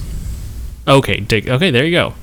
And he's talking to Zsa Zsa Gabor. Can I ask you something? Certainly. Who gives a fuck what you think? This is it, Jennifer. Your big break in TV. Welcome to prime time, bitch. So, yes, and so Dick Cavett turns into Freddy, presumably kills Zsa Zsa Gabor, and Jennifer decides, hey, this is a good time to kind of walk up to the TV, and which is always a great idea when something weird is happening. And we get another really cool practical effect, because two techno Freddy arms burst out of the sides of the TV, and as you heard in that awesome clip, it's time for a big break, and he breaks her face through the front of the television. Yeah, see, this one always got me from the when his head emerges from the top with like the antennas on them. Sort of shrimp racks. And then it goes back to him, and like the shrink wrap is gone, and it's like just like a makeup effect, and then they have the antenna on top of his head, and they're kind of like swirling around. And funny. And it just smashes her right into the TV. And I learned a little bit later on that Zsa Zsa Gabor was just happy to do any movie, because at this point she wasn't doing any movies or anything, so she didn't realize what she was getting into when she got this role. And then in turn, Dick Cavett, who was like a late night talk show host, they were like, well, who do you want to interview for this scene? And he was just like, Zsa Zsa Gabor, because I would never interview her in real life. So these two people, like, one was just happy to get a movie, didn't read the script, didn't know anything about any of the Nightmare films, and the other one was like, okay, I'll do this little scene, and then like, yeah, get this, can kill her off, because that would probably be the one I'd be happy to see get killed. So then when he turns to Freddy, that was the first time Zsa Zsa Gabor saw Freddy Krueger, knew what this movie was about. So like that look on her face is genuine fear, because she didn't know what was going on. It's hilarious. Yeah, it was that's incredible. That's a great anecdote. So she is gone. Max bursts back into the room and just sees her hanging lifeless from the television. You gotta wonder, like, what the fuck happened there? Yeah. Obvious suicide. She jumped. She has a vertical leap of 6 feet. Jumped headfirst into the TV. Yeah, and like a force measurement of like, I don't know how many foot-pounds or something to be able to smash into a tube like that and then be suspended from there. And like, yeah, there'd be a lot of things I'd question, because it's not like there was any chair around there or anything, and she is shoulder deep within this TV. Oh yeah. And so goodbye, Jennifer. We hardly knew ye. And apparently, since these kids were all suicide risks, they had the funeral just ready to go, because the funeral happens the next day, and we get old. I'm gonna just put in quotes, Dr. Gordon, hanging out by a tree and acting really cool sad. He's not wearing black, not being respectful, of course, but he's just like, he's gonna look on. Okay, let's just take a moment and think about if you were in the funeral party and you just looked over and there's a guy like leaning up against a tree, just like grimacing and staring at the funeral. You'd be like, who the fuck is that guy? Yeah, you'd be asked to leave. Yeah. Why was your doctor? Geez. Well, you didn't do a very good job. I should have got him Hypnosil earlier. Nancy was right. Yeah, but this is all. Nancy was right. Nancy was right, but this is all like just a way to get him alone, because that's when creepy nun shows back up, and boy is she just off-putting to look at. They don't even have her in that much makeup, but it's like a little bit of like white makeup on the face and some red makeup on the ear, or sorry, the ears, the lips. You can't see the ears. She's in a nun habit. But it's all white, and she's obviously like a ghost or something. Spoiler alert, but like at this point, she's already disappeared once. She's only showing up at graveyards. I mean, like, I get it. Yeah, I mean, I think you would put two and two together, but we find out this is Sister Mary Helen. Mm-hmm. And but she's just here to tell us that Freddy's gotta go. Yeah. An unquiet spirit must be laid to rest. Yeah, there's a real anti-science message in this entire movie, and because old Gordo, when asked what kind of what his religion is, he says science, I guess, and Mary Helena is like, that's so sad. Oh, how sad. And spoiler alert, but Gordon only is able to get the upper hand in this movie when he when he abandons science completely and instead invests fully in the supernatural. And so real anti-science message in this movie. Not a huge fan of that. No, definitely not. I wrote this as Science Funeral as my header. Science Funeral. That's hilarious. Yeah, she's like, and so, and again, right now I'm done with Gordo. I'm hoping he is not in the rest of this film, but my hope is quickly dashed because we get weird date number 2 next. Yeah, but this time it was dinner at Nancy's. So so things are progressing at a very rapid pace. Yeah. Like, I mean, they've worked with each other all of maybe 3 days. Maybe. Like, it it's seems really like almost hard like just like a day and a half. Yeah, it's really hard to kind of get a sense of how long they were there or how fast Freddy is moving, killing these kids. But yeah, Nancy and Gordo's non-relationship keep moving further and further. Yeah, there's a part where he is like, he dramatically goes up to the rainy window in Nancy's apartment and looks out at it and is sort of just like, I don't know what I'm doing wrong.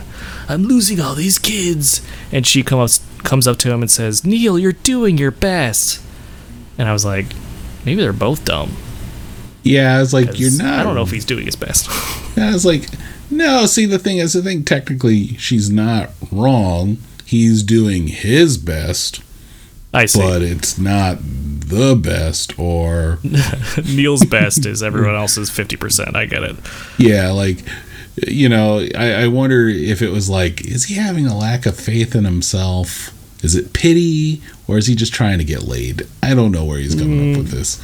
I don't know. It's definitely, I think, a combination of all three. There's a certain, and this, it's hard to tell if this is a character choice or if this is like just the level of acting that we're seeing here, but there is a certain intentionality about like sort of sauntering over to a dramatically lit window and like, you know, resting your arm against the sill and just looking at it and just being like, why can't I save these children? I have the tools. I understand it's a shared experience, and I know there's this thing called Hypnosil that could probably cause them from not losing their lives. But why can't I save these children? Why? You know, and I think from this moment, so up until this moment, the pacing has been kind of nice. It's kind of creepy. It's like a slow burn. But after Jennifer's death, they turn the afterburners on. Like the NOS has been hit, and we are in the final stretch because the rest of the movie is sort of like kind of just speeds to the conclusion. Yeah, there's no rest for the wicked. No, indeed. And the next day, a group is called because Gordon has decided, hey, because there's a great scene in the previous scene that we were talking about. Nancy is like, okay, here, I'll tell you the story. And then it just cuts to black because they're like, okay, we know you've seen the story. We're not going to rehash the whole thing. But needless to say, once we see the group the next morning, it's clear that Gordo has bought everything. Hook, line, and sinker. He believes everything and is fully invested in what is an insane plan, because he goes from agreeing to give everyone Hypnosil to buying that Kristen has dream powers and immediately doing an experiment to that effect. Yep. You're having unofficial group without Dr. Ratchet. Dr. Sims. Yeah, so she is not included in that, and that's crucial to remember for later. Yeah. Go ahead. No, I was just gonna be like, this is the point where like Nancy is like, look, we know who's killing you, and the kids at this point are like, you know, I guess with the exception of Kristen, everybody else is still like a little weary of adults trying to tell them what's best. So you can kind of see that they're doubtful, but then she's just like, no. She just tells them, yeah, here's Freddy. He wears, he's burnt. He wears a mask with knives. He's got a dirty sweater. And then, all the kids see, oh shit, she's talking about the person I've seen in my dreams. And then the kids are told that the reason why he's killing them is because of what their parents did. Yeah, he was a prolific child murderer. Yeah. Who was burned alive by this group of fed up parents.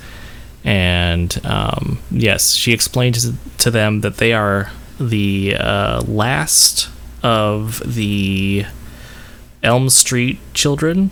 Yep. I believe. Mm-hmm. Yep. So they're the last, and so bad luck for them, because Freddy's out to get them. Yeah, I mean, I like this interpretation of Freddy over the remake one. Yes, where they really played up the I mean, I don't know how really to made it even worse. Yeah, they made it worse than it already was. And this one I was just like, okay, he's just a child murderer. That's terrible and frightening. You can understand. I mean, if you haven't seen the remake, you can kind of intuit what we're talking about here. If we're saying, oh, he's just a child murderer. Yeah. Just, that small little chestnut, just a child murderer, instead of doing other stuff, which is gross. And Jackie Earle Haley, who played the new Freddy, should be ashamed of himself. Just kidding, man. I know you were just doing a job. Yeah, but whoever wrote that's gross, and it's gross. You didn't need to it's bad enough. It was exactly that. Thank you. That was my whole point. It was already bad enough. You did not need to add another layer to it. Exactly. So it was just like, oh, get the fuck out of here. But anyway, yeah, the kids now know the reason why Freddy's kind of coming after them, and then she explains to the group Kristen's gift, which everyone kind of just buys. There's a moment where Gordo is like, okay, never mind, and Nancy's like, we agreed, fucker. And he's like, okay, sure. And then, yeah, we kind of go around and we're asked, what do? They do the, what kind of special power do you have in your... Is that... Wait a minute, that's later after they fall asleep, right? Because... Yeah, they do group hypnosis. Yes, they get hypnotized, and they do that again. They go back to the fake out sleep thing, where they're like, oh, I'm being hypnotized, oh no, and then they just kind of wake up, and they're like, okay, it didn't work, let's try it again tomorrow. But motherfucker, you're already in the dream. Sorry I said the MF word. Don't worry, I say it's Freddy. It's it's hard not to. Yeah, I mean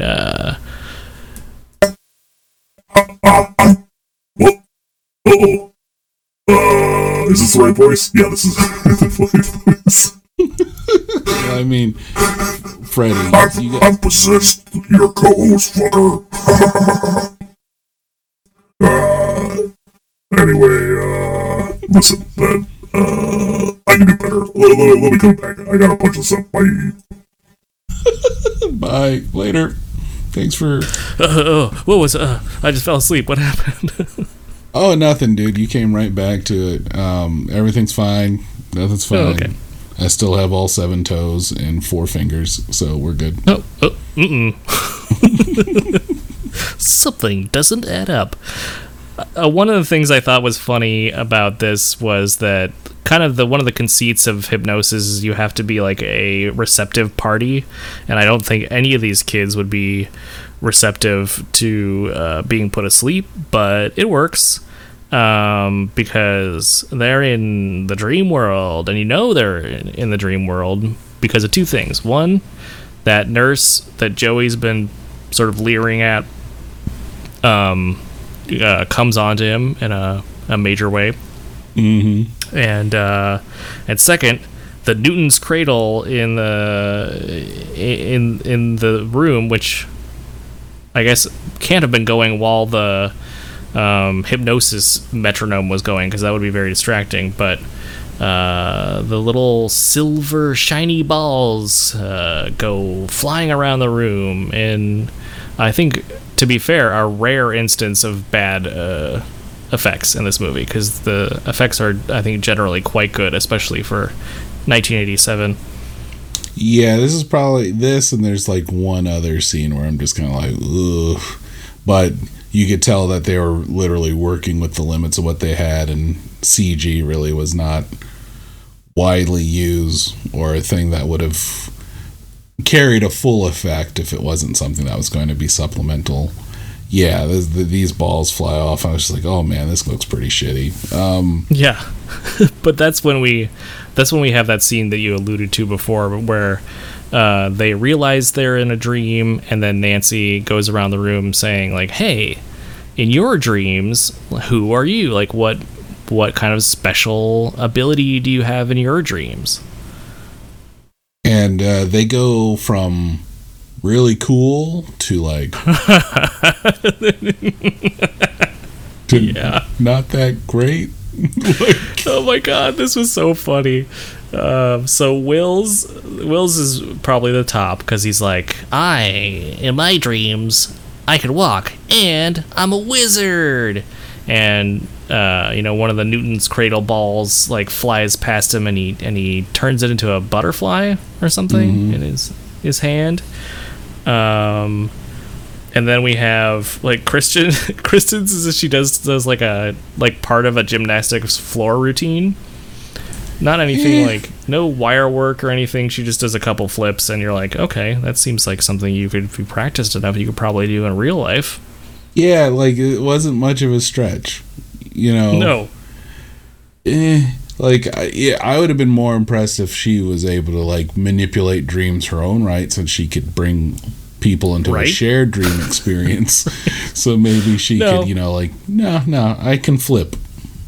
She can do a handspring into a backflip, which is no doubt impressive, not taking anything away from her there, but I was expecting a little more. It's been a long time since I saw this movie, and I thought more of the kids had cool powers. I would say nope.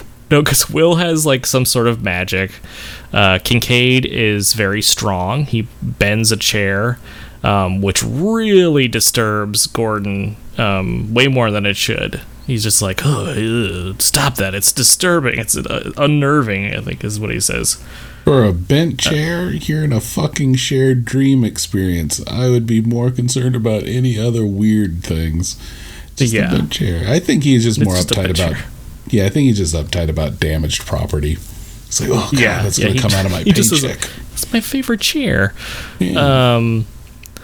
And let's see. We have... Taryn. Taryn, she is, in her dreams, she is beautiful and bad, which means that she has a mohawk and 2 knives. Yeah, not one, but 2. 2 little switchblades. That's right. 2 tiny little switchblades, so that's cool, I guess. Hey, it's a thing. Like, literally, if she could get out of the asylum, she could do that evening. She could go to the local knife shop, get her 2 knives, put her hair up in a mohawk, call it a day. Yep. But she just reserves those for dream moments. Yep. And she is 2 knives and rubber cement away from her dream. But I guess so. No one is asking why Joey is missing, because he just immediately left when they thought it didn't work. But apparently his dream power is being just magnetically attractive, because this nurse in another like orderly or whatever you wanna, whatever her title is, but she just can't keep her hands off him. But we know it's a dream, so unless he's about to have a shared sexy dream, it's probably Freddy. It's not as probably, it was, and that's the worst part. Like, he's having the best part of a dream, and then all of a sudden, as he's on the bed, the nurse just starts spitting tongues at his hands. It's like his wrist, his feet, and they're wrapping around. Yeah. They're doing a little what these kids probably call Frenching. And she like pulls his tongue out of his mouth, and it gets all long, and then like you said, starts spitting tongues, and then turns into Freddy's face, which has got to be like, you just are celibate after that, I think, or you have like a fetish that is very strange. Very specific too. Put on this Freddy mask. And that what? It's not there yet. I want you to smell bad. You gotta smell like garbage. What? I just assumed. I mean, to be fair to Freddy, and to give him a little bit of credit with this one, he did pick the perfect victim, since he doesn't talk. That's true. No one was going to miss him, right? And then, so I guess if I was like, oh, what's wrong, Joey? Tongue-tied? Yeah, oh God. It's a great one. Yeah. And then, like, the worst part is not only tongue-tied, but, like, the mattress falls away, and it just shows, like, this hell mouth. Like, yeah, he's just gonna... He will spend, no spoiler alert, or I guess spoiler alert, that he will spend the rest of the film pretty much, or at least the next like 30 minutes just suspended over a hellmouth, because so they're back in the, that crap happens, they're back in the room, and everything is on fire. Everything is on fire. Everything must go. And we get some shots of them trying to like sort of. It's not a great like showcase of their powers. Usually in a movie like this, they have at least like their initial fight. Once they get like some sort of powers, or once characters in a movie get some sort of powers, their initial fight usually goes very well, right? We show them off like how powerful they actually are, but this initial instance for them sucks, because none of their powers amount to a hill of beans once the group room or the straight talk room starts like morphing into a circle, and everything is on fire, and the walls are closing in, and Kincaid's strength can't do anything, and Will the wizard isn't helping at all. And Kristen can't backflip them to safety. Right? She's no matter how hard she tries, but and Karen can't stab the wall. Right? Their tiny knives do nothing. But it's only the arrival of Dr. Sims who opens up the door and is like, "What the fuck is happening?" Because he sees everyone passed out on the floor, and she arrives just in the nick of time to give the exact wrong idea. And then Nancy and Gordon are fired for a very good reason. Yeah, I wrote like, they both lost their jobs. I mean, rightfully so, but still, They just they were incredibly irresponsible, and now Joey's in a coma. So it's not like they could just claim, "Oh, we were just trying some, nice hypnotherapy to try to get the kids over," or whatever. No, Joey's in a coma, so there are very big consequences for their sort of slapdash plan. At this point, where like you were fired for a really good reason. Dr. Sims just went over your head, and but still, like, I mean, they were doing their best. Yes, they were. Well, I mean, we as the audience knows they were doing their best, but it's hard to blame, even though everyone hates Dr. Sims, it's hard to blame her for her actions here. And she's just basically like, she gives it straight to Gordon. She's just like, okay, well, you brought this on yourself, so bye. And that's about it for that. But Gordo does have time to clean out his desk. I assume Nancy doesn't need to, because she just got there. Yeah, like 3 days. Not enough to bring shit in. Fired after 3 days. She'll never work in this town again. But I like the fact that Gordo is putting away pictures, and he just happens to have a picture with the 2 dead kids. Like, the 2 kids who have died so far. Not the kid who cut his eyes out, because we never go back to talk about that dude. But he just so happens to have the two victims of this movie in a picture with him. So he's like, oh, I just remember that thing that happened 2 days ago. But all of this watching Gordo pack up his shit is so that way we can see he can see Sister Mary Helen in the tower that Philip jumped off of. Yeah, we get. This is when things like, I feel like this movie was supposed to be 3 hours long. And they just like slice the shit out of it. Pun intended. But because he goes after, he sees the nun in the bell tower, and he's immediately like, sister. And he's just like freaks out. He runs outside, is bashing open a door with a rock very loud, and then he goes up into the bell tower, which from the outside looks fine and new, but on the inside is completely dilapidated. And at this point I was like, did he go into the dream world? Like, where the fuck is he? And I was fully expecting, like, the nun, the sister, not to be there, and it to be a Freddy trick, but no, she's there. And it's origin time. That's why. Yep, she's an exposition ghost. Yep, that's what I'm calling her.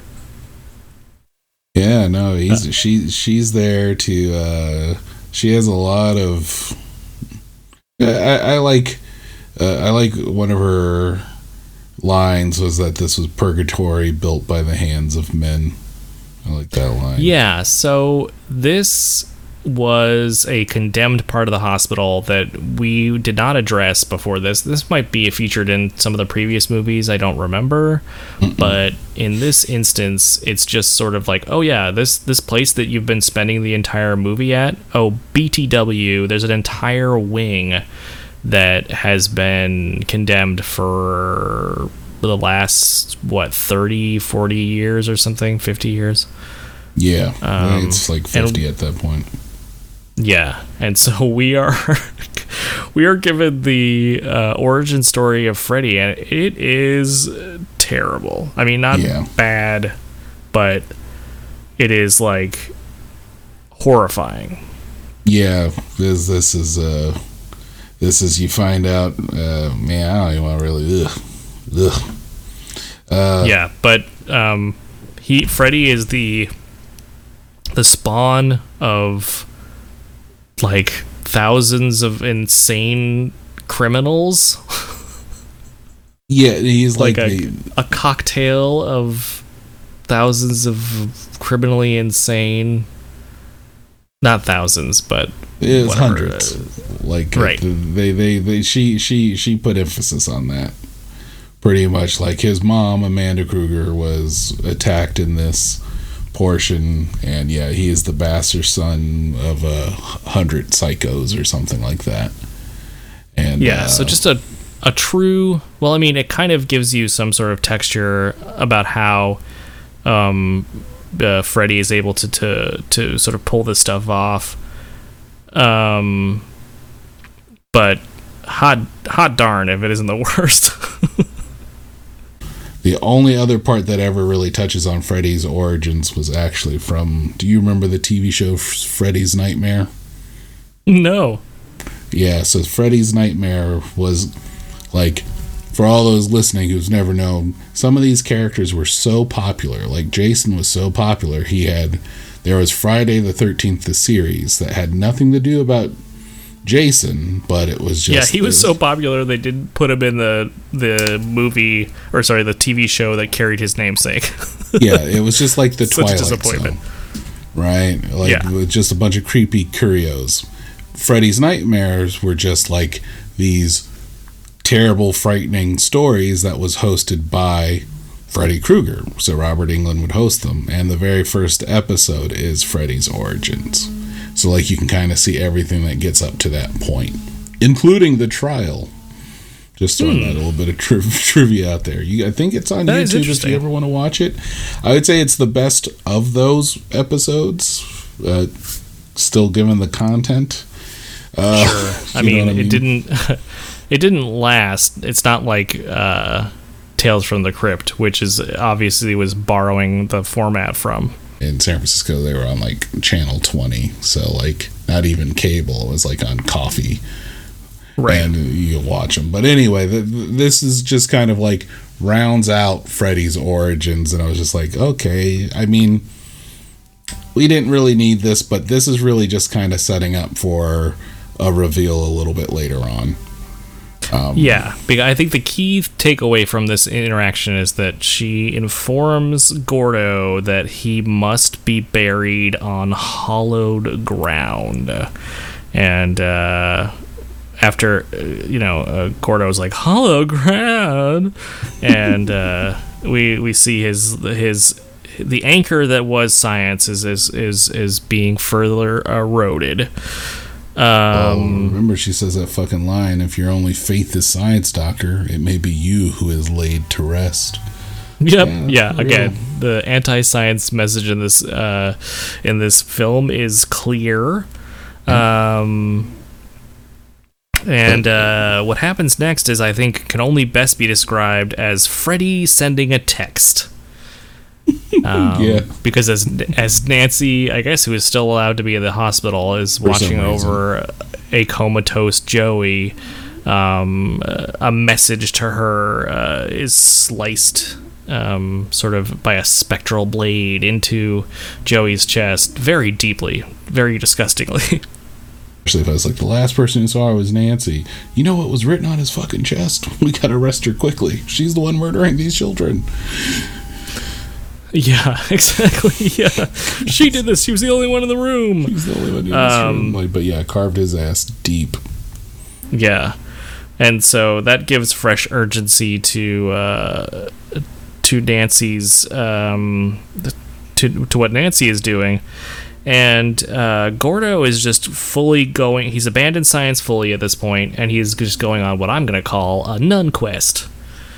He's got a sweet quest from the nun, and Nancy, the problem is, yes, Freddy exists in the dream world, but his remains are somewhere in the real world, but nobody knows where. Or so we think. But Nancy knows someone who knows exactly where those bones are buried. Yep.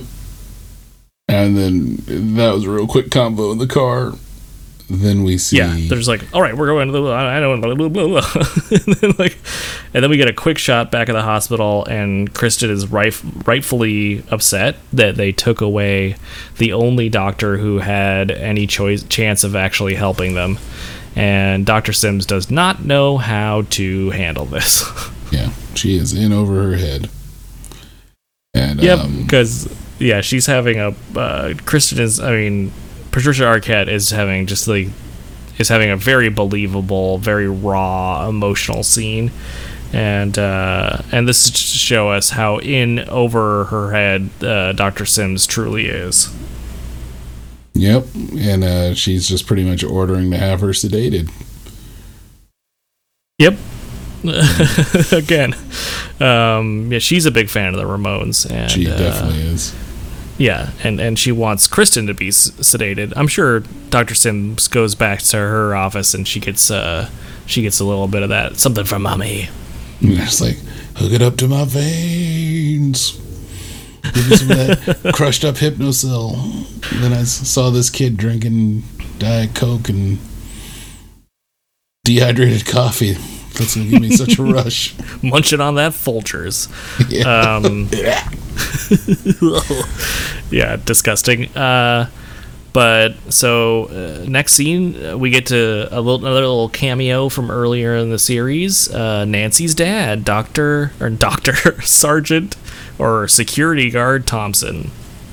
Yeah, I wrote. It's fun. I crack myself up sometimes. I wrote my note here was enter the Saxon. Yeah, he mess. has hit rock fucking bottom. Yeah, he's a fucking mess. I mean, rightfully he's no longer so. the sheriff. He's a security guard. Yeah, but the security guard uniform looks very much like a police uniform, so he's got that going for him. I had to really look at that patch. Yeah. He's a fucking mess. But, rightfully so. His daughter didn't really talk to him.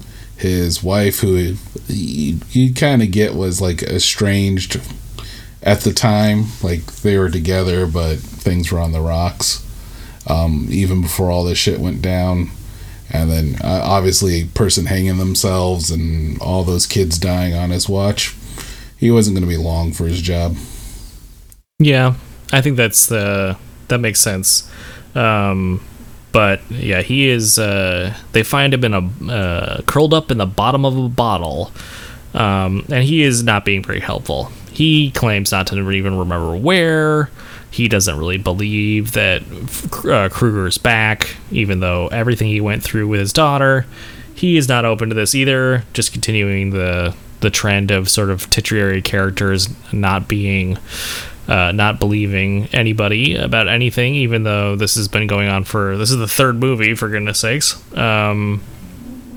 But she's not having it, he's not having it, and so Gordo and Nancy leave the bar, but Gordo gets a page, and apparently the kids just have Gordo's pager number at the ready and are able to call him any time of night. Well, I mean, he went picnicking with a few of them, so maybe he was that type of doctor. He's still bad, but at least he was accessible. Yeah, he's given him his home or his emergency pager, and he's put it in the work, I guess we could say, for him. But that's when we get a call from Taryn. And, he calls Taryn, I thought. Right, he calls the hospital back, and it's Taryn there at the phone. Yeah, and he's all doped up. She's not gonna be up for long.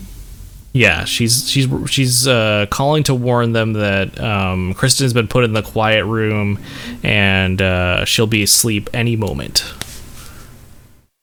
So Gordo and Nancy split up. Nancy's going back to the hospital. Gordo is gonna be a real tough guy. Yeah. That's funny. I wrote, is acting tough, but my note, he is acting tough, but I would not have messed with the Saxon. At no point do I call him by his character's name.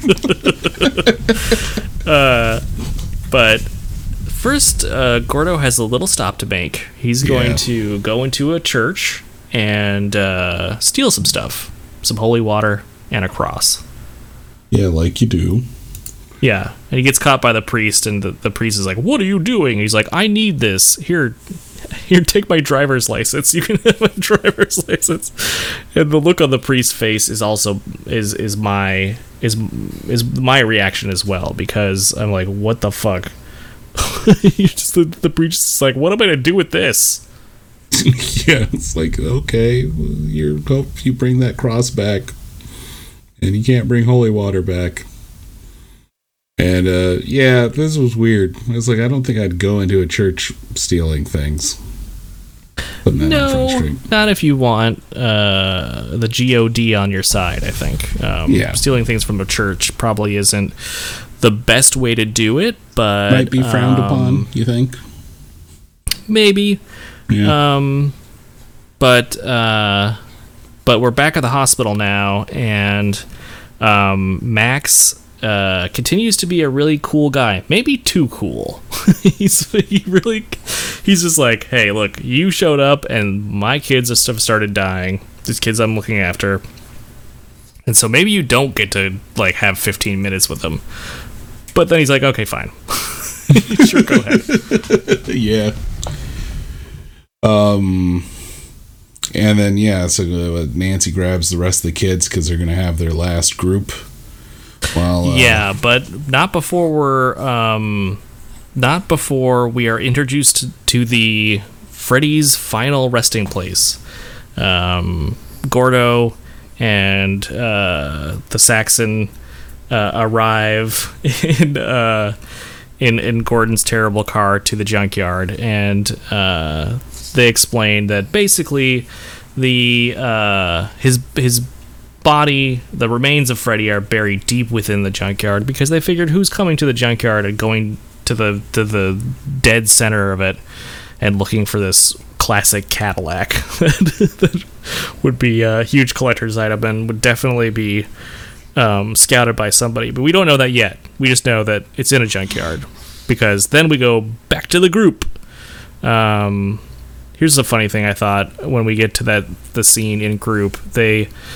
Nancy observes the straight talk only ritual, which I think at this point you can probably skip the pleasantries. You're about to have a mass hallucination and fight a demon in your dreams. I think it's as straight as the talk gets, I think. Yeah, I mean, that's probably the one extra caveat. Normal straight talk was just, be truthful, don't hold back. This one is, be truthful, don't hold back. By the way, if you die in your dreams, you're going to die in real life. So, be truthful, don't hold back. Also, knife attack. I've been shanked. Why? My powers of being bad and beautiful did nothing. And then Nancy's like, let's do that thing we did before, but hope it's different this time. Yeah, I mean, they did the group hypnosis, and they did it. And this is what's funny. Is like, what are the rules of Kristen's power? They time their hypnosis and falling asleep exactly to when Kristen falls asleep. And then B, how are they able to like remote activate her power? I don't know. The rules of this makes no sense. But I guess they're able to pull themselves into Kristen's dream, even though that's something that she needs to do. But cool, I guess. Yeah, that's why this is another reason why I have problems with their powers. I just think it should be if these kids, you fall asleep, you're all in the same shared dream world. They could have connected it that way. Or maybe because they knew each other, that would bring them together that way. But, I mean, I guess it worked, but it didn't work for them for so long. Because, I mean, like, the minute they got there, fucking Freddy started fucking with them. Oh, yeah. Yeah, he's already there, and he's there. I said, where's the fucking bourbon? You should listen to your mother. God damn it, Kristen, you ruin everything. Every time I bring a man home, you spoil it. You know what your shrink says? You're just trying to get a little attention.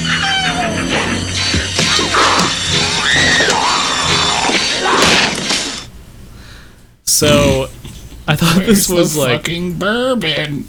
I thought this was great because he basically he uses what happened earlier to terrorize. Like, he's not like exaggerating anything. He's like, hey, your mom sucks, and she's bringing home this cavalcade of dudes who seem abusive and terrible. So that's terrible for her.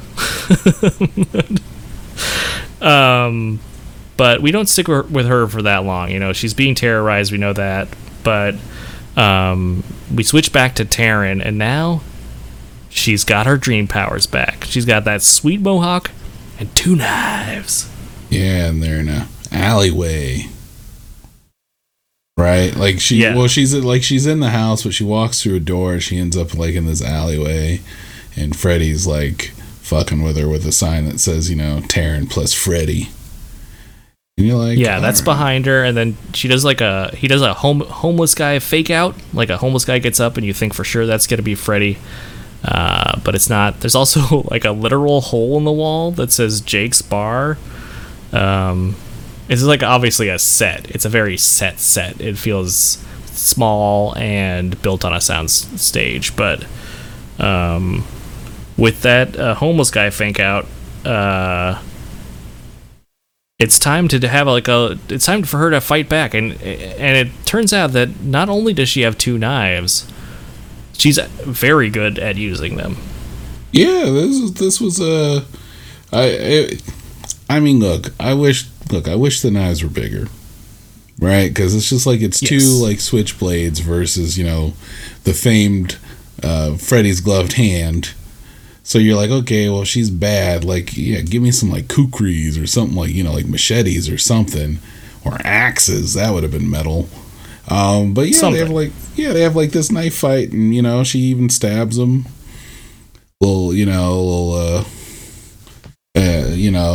Shaking, bobbing, and weaving and stuff like that. But that doesn't really last long in Freddy's world. Like. It's a cool fight to the point where she gets knocked up against the wall. Yeah, and she gets knocked up against the wall, and Freddy's got a little message for her. Why should we fight? We're all friends, you and I. Remember? Let's get high.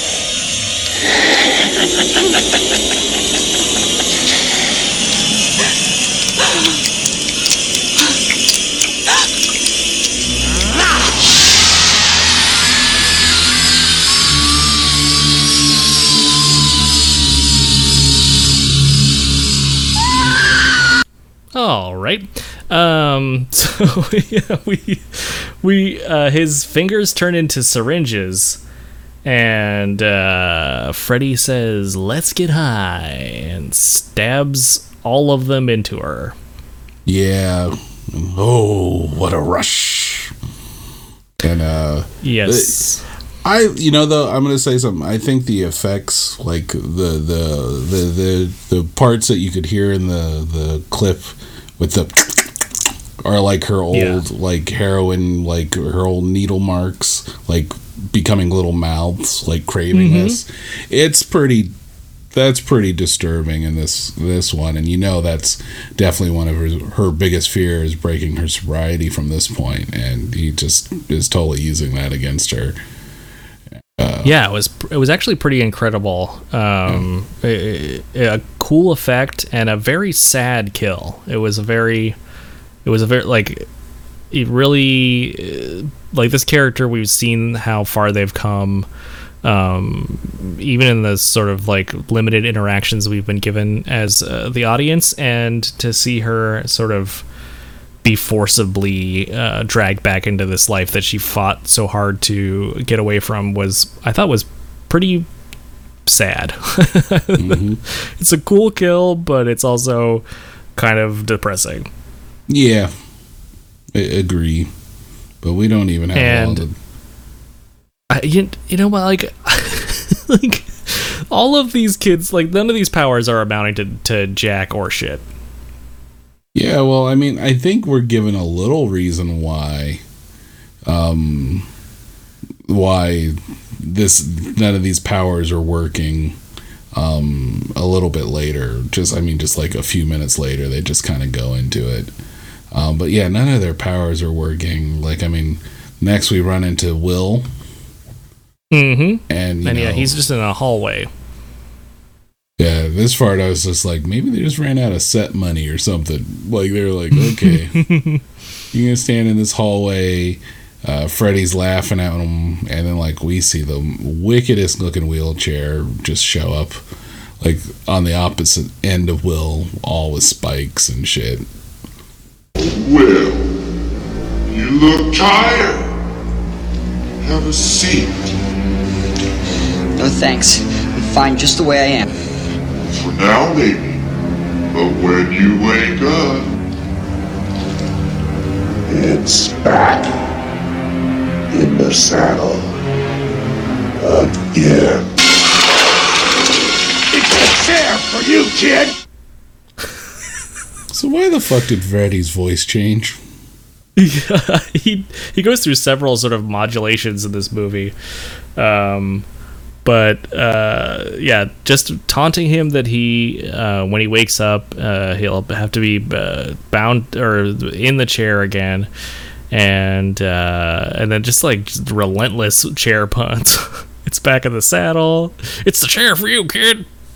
Yeah, it's not a Freddy movie without him being punny. Like, that's where he went to, just from being creepy and just, toying with his food to telling bad dad jokes. Yeah, really bad dad jokes. Yeah, and just like Taron, Will is given an opportunity to fight back a little bit. He, after sort of diving out of the way of this homicidal wheelchair that is filled with spikes and blades, he comes back up and he's got a cape and cowl. And he looks like a real wizard, and he's got green magic bolts, and he's setting to work on Freddy. But, Freddy just likes to go along with things, I think. He's never in any real danger from these attacks because what initially looks like a very powerful dream power turns out to be nothing more than a light show because Freddy doesn't believe in magic. Which is really weird. Like, if you really think about it. Like, we don't know Freddy's because what do you origins. think he's doing? Yeah, exactly. I'm a vengeful spirit who likes to go into your dreams, but I don't believe in magic. What do you do then? It's more like Group a delusion? psychic thing. Group delusions? Bye! Try Hypnosil, bye! What if he owned Hypnosil? Yeah. Just like this weird convoluted way for him to make money. Yeah. This is an advertisement for Hypnosil. Try it. May give you bad dreams. Wait, isn't that supposed to? Never mind. But yeah, Will gets fucking taken out by Freddy. Just stabbed. Just stabbed. The Lorik, the Prince of the Elspell, did jack shit. Yeah, he in a kind of a maybe I wouldn't say the most brutal and personal kill in the movie. He just picks him up because he's just kind of a scrawny little dude. He picks him up by the throat and just stabs him slowly through the gut. It is a terrible way to go. Yeah, not fun. No, not at all. So then everyone kind of the survivors, the people who are surviving, which is Nancy, Kristen, and Kincaid, meet up. At first you think it might be a bait and switch, but no. They kind of run into each other in this nice room, and they think maybe Freddy might have found him, but no, it's Kincaid. He's just bursting through the wall. Dressed like a dollar store. Mr. T. Yeah, he's like, I could go through the door, but I'll just break through the wall. Looking like Duke Nukem. Yes. I gotta kick ass and chew bubblegum. And I'm all out of bubblegum. He's wearing the same sort of suspenders and red tank top. Although now that I'm thinking about it, does Duke Nukem have suspenders? No. Oh, well, he has a belt, doesn't he? Yeah, their belt. If they're suspenders, they're only keeping bullets on them or something. Right, it's like webbing or something. Yeah. I don't know. I'll have to look it up. I don't care. I'm not going to look it up, but I'm going to say I am. Okay. Yeah, good looking out. Sure. Glad you looked it up. Everyone's going to be like, what the fuck's wrong with these two?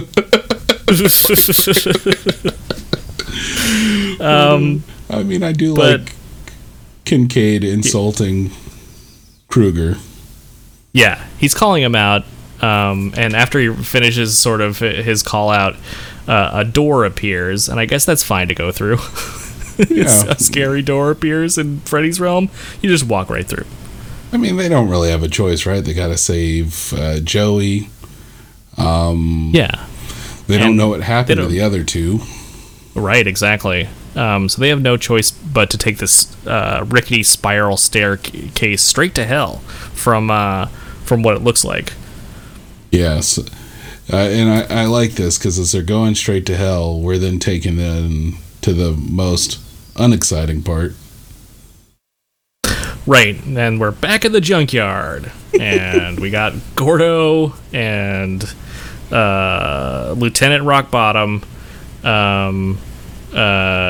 looking for Freddy's remains, and they find it, and it's in the back, like I said, of a really cool car. There's gotta be someone picking parts on that thing.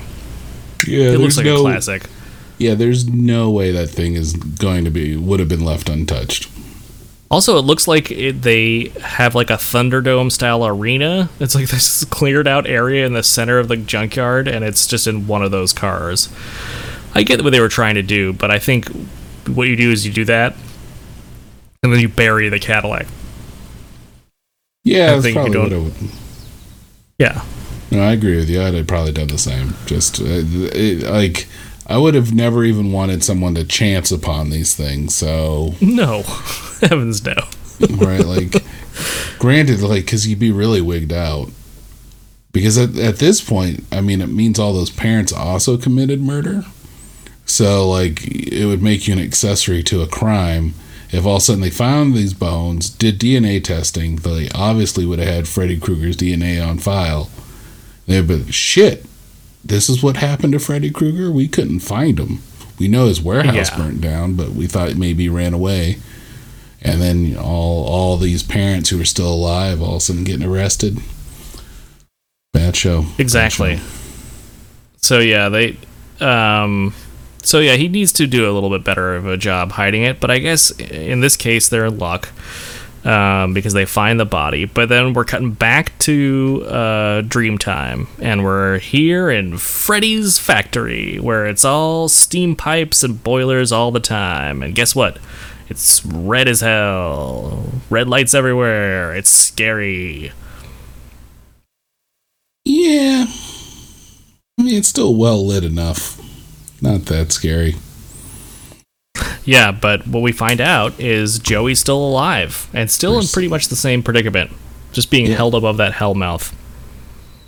Yep, it's funny. This one was almost like, okay, they see Joey, they're ready to go, and then you're expecting Freddy to do something fantastical, whatever. But no, he just kind of comes from around the corner. He's like, hey, it's me. He's like, I'm here. Yeah. I did the thing where I drag my claws against something steel and it makes sparks and it's a bad sound. And then we get to see, Freddy's going to drop into a pit, but he gives just enough time for Nancy to get down there. And for Kristen to show off her awesome floor routine, because she does a couple flips and does a double kick to Freddy, and ooh, it's effective. Yeah, kind of. Like, it's funny because she kicks him in the chest, and then you learn Freddy knows how to kip up. Like, he's also been taking martial arts classes in the dream world. Oh, yeah. He's got plenty of time in that dreamland. Yeah. For a burnt dude, he's pretty spry. For a burnt dead dude, he's very spry, actually. And they're able to get him with a pole. But they stab a pole through his gut. But, I mean, this is Freddy's house. What do you think? A little dream pole through his dream gut is going to kill him? No. Yeah, he just starts laughing at him. Yeah, because he's just like, hey, I'm stronger now. You guys didn't realize, but the souls of all these dead kids make me stronger. And he starts doing exactly what we've hoped for this whole movie. He's taking it off. Yeah. Let's see that burnt chest. It's filled with Quados. Dun, dun, dun, dun, dun, dun, dun. Yeah, I think this prosthetic actually looks really good. Like, It looks cool. it Yeah. is creepy as shit because it's like all these little faces of the souls of the kids like screaming on his chest, and they're just like, "Arr!" Like, oh yeah, creepy. I like that. But as he's now baring his chest to them, like he's like, oh, something's happening. I'll be back. Yeah, he's about to like finish them off, but vanishes, and then we're back at the party at the junkyard. And so we know Freddy's coming back to the real world. Apparently, something he could always do. Because the cars are going nuts, beep beep beep, and a lot of lights are flashing. And guess what? Here comes a Ray Harryhausen skeleton from Clash of the Titans. Clash of the Titans. Yeah, because that's all I could think of the whole time when I saw this thing. My notes. Same thing, which is like Clash of the Titan Freddy starts attacking Gordo and the Saxon. The Saxon's like, I killed you once, and then immediately gets killed. Yeah, it gets thrown into like the biggest piece of like salvage shrapnel I've ever seen. Oh yeah, there's a big piece of Nancy's dad killing metal just ready for him to be thrown on. Yeah, and then this fucking skeleton like knows how to fight too. So all that Dream Kata training worked because the skeleton, I love it, grabs the shovel and just beats Gordon's ass with it. Yeah, beats Gordon's ass, shoves him into the pit that they were digging to bury Freddy's remains in, and then just does 2 shovelfuls of dirt onto him and vanishes. Can't be bothered to stay and see this through. Yeah, the skeleton's like, boop. Yeah, and he just vanishes, and you're like, well, I think the kids are trapped in your dream world, so I think you can just kind of stay and maybe shove that shovel through the guy's face, or just do something to ensure the fact that what happens next won't happen. But no, Freddy's not much of a planner, and he's back to the dream world. Yep. And back to a very creepy hall of mirrors. Yeah, I mean, I guess I don't know if you're not in the dream world when Freddy's there, like, can you walk around freely? Because if I would have saw this room, I would have immediately walked out of it before I would have walked further into this room. No, yeah, they're fine. They go down a hall of mirrors, and of course, Freddy appears in all of them because it's his house. So of course he does. So he's like doing a bunch of gross tongue stuff, and he's like, la, la, la, la, la. It's like a bunch of really off-putting Freddy business. Yeah, like it's classic Freddy. So because obviously you're not just seeing his images, because then he starts coming out of the mirrors from different places, pulling everyone into the mirrors, trying to split them up, and Joey, being the coward that he is just cowering in the corner. But it's like there's a bunch of foreshadowing. We obviously know what Joey's power is going to be. He can scream. Yep. Joey yells real loud, and all the mirrors break, and Nancy's like, it's over! Yeah, it's just like, that was it? You sure it wasn't that easy? When you fought him, you took him into your house and had the Home Alone that shit. And then he still attacked your mother and burnt her to death, and then took her soul to hell, or whatever the hell happened in that. You think breaking a few mirrors is going to be the thing that stops him? Yeah, so he is like, she, has no evidence, and it's just like, we're finally through. It's all over. And then in a really hilariously corny, and I think it's probably meant to be this corny, like, her dad floats down in, like, a sparkling like wreath of light, and it's like, I've crossed over, and she is understandably confused because, as far as she knows, that last time that she saw her dad, he was not going to help. She doesn't know Gordo went back there and strong-armed her dad into finding Freddy's remains. So she's just like, what? You're dead? And he's like, yep, I'm sorry for all the things I did. I couldn't leave without saying goodbye. And then, of course, it's Freddy, and he stabs her. Yeah, I hated this. I was hoping she'd get out of this one. This is so stupid. Just a cutout picture of her dad, like animated, like flash animated from the top corner of the frame. Yeah. Sprinkly, sprinkly doo. Yeah. I'm going to heaven now. Yeah, they always poochie this shit with some of these effects. It just feels like they're sliding the thing out of frame or moving the thing into frame. And yeah, I remember the first time I saw this, it disappointed me because I like Nancy as a character.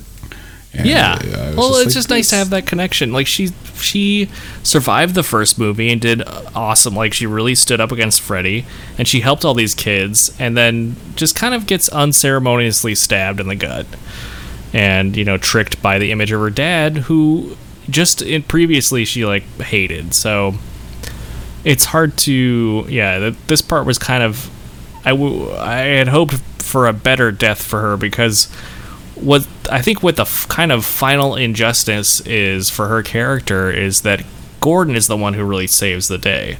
He he wakes back up and he realizes what happened. Freddy abandoned the bones, so he's just able to kick those into the hole, and then starts pouring holy water, sort of like splashing it on him in a very sort of Catholic priest kind of way, and then like burns his head with a crucifix, and it's a really cool sort of effect, because we cut back and forth from that scene and the dream world, and we see Freddy sort of like get splashed by water, and like that the water creates these like blinding light holes in him. And he's obviously hurting. And then the crucifix on his skull like burns and projects that light too. I thought that was all right. Yeah, it was cool. I just wish Nancy would have been the one to do it. And how cool would that have been to have her with her dad, sort of like putting Freddy to rest and also sort of having that moment together. But nope, that's not what we get. Yeah, now what? We get this garbage ending. Yep, we get the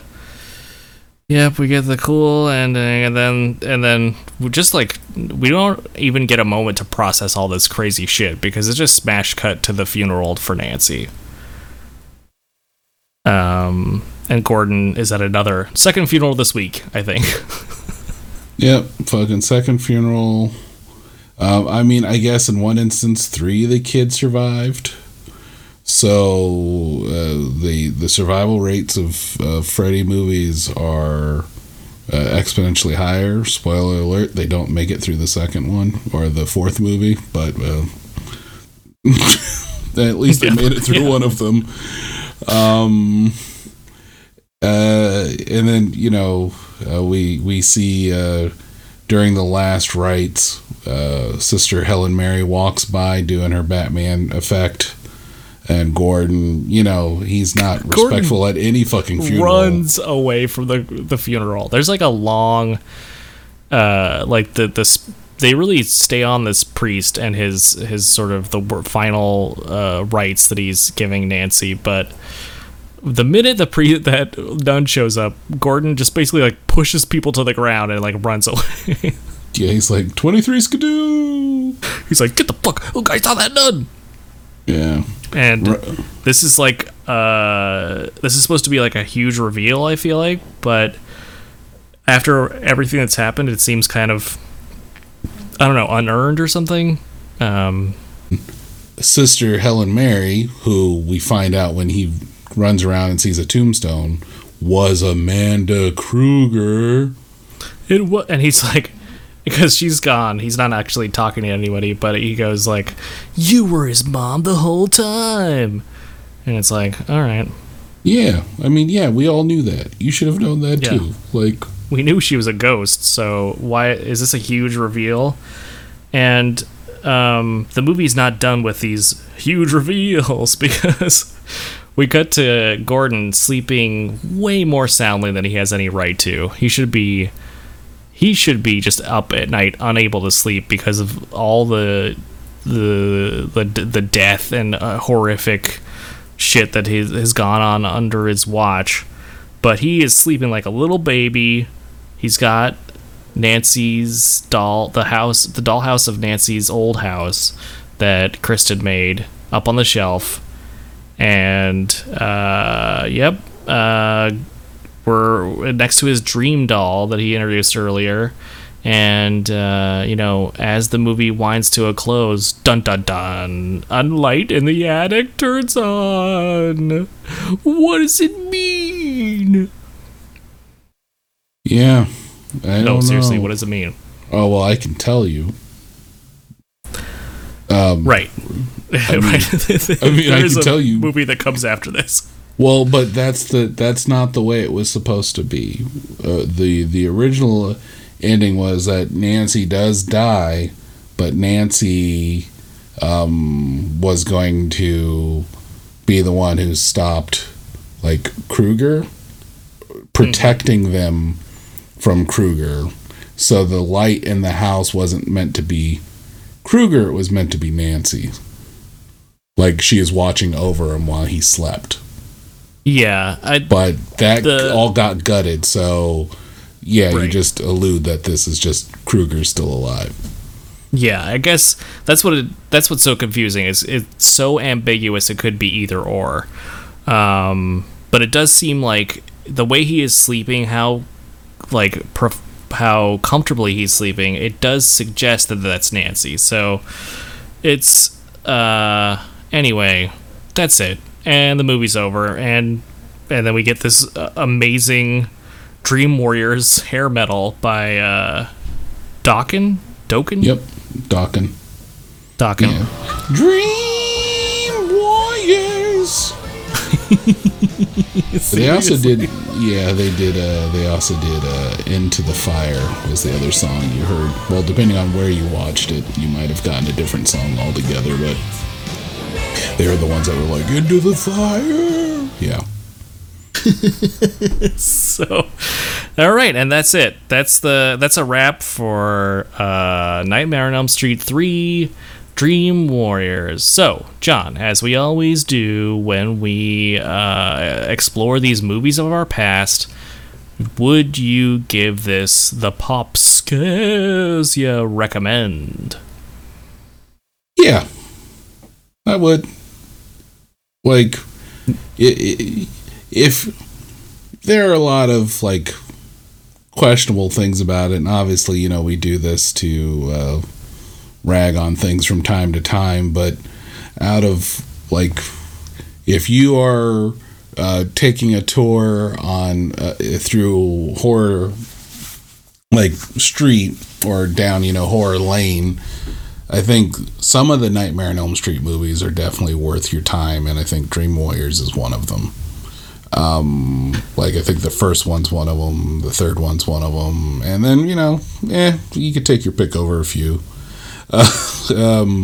Yeah. I think that I think in general I agree with you. There are some cool effects in here. The pacing is pretty good. It moves along pretty quickly, and there's some good, like, Freddy lines in this movie.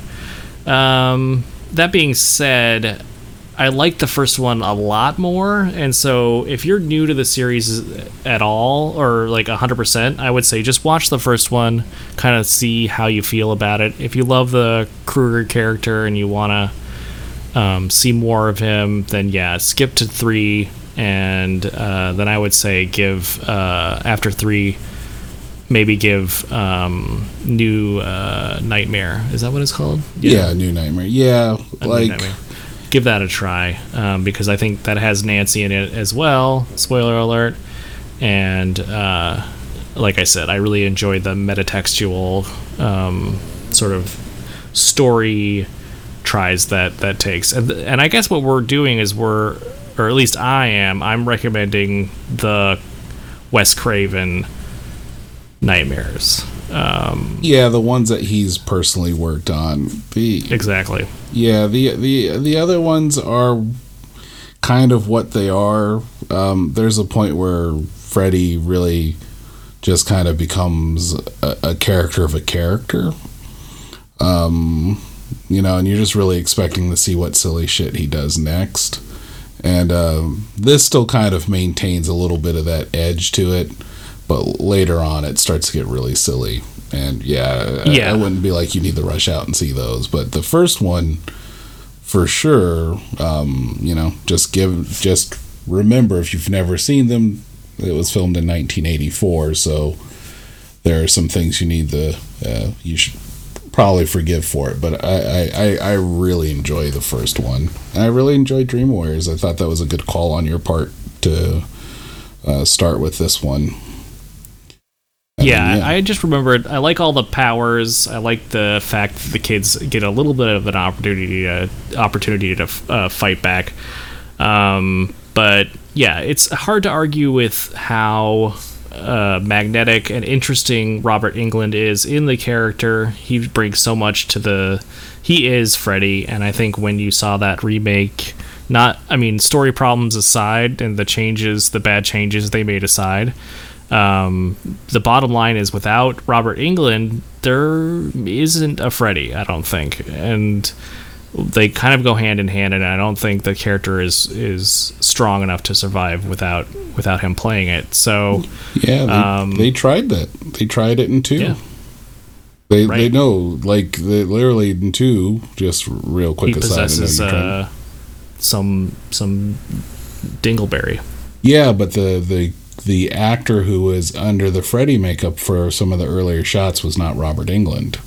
They were just like, you're not it. We don't need to pay you more that you're asking for. We'll just get some stunt guy, put him in makeup. That's what they did with like the Jasons and the Halloween. So we don't need to give you that money.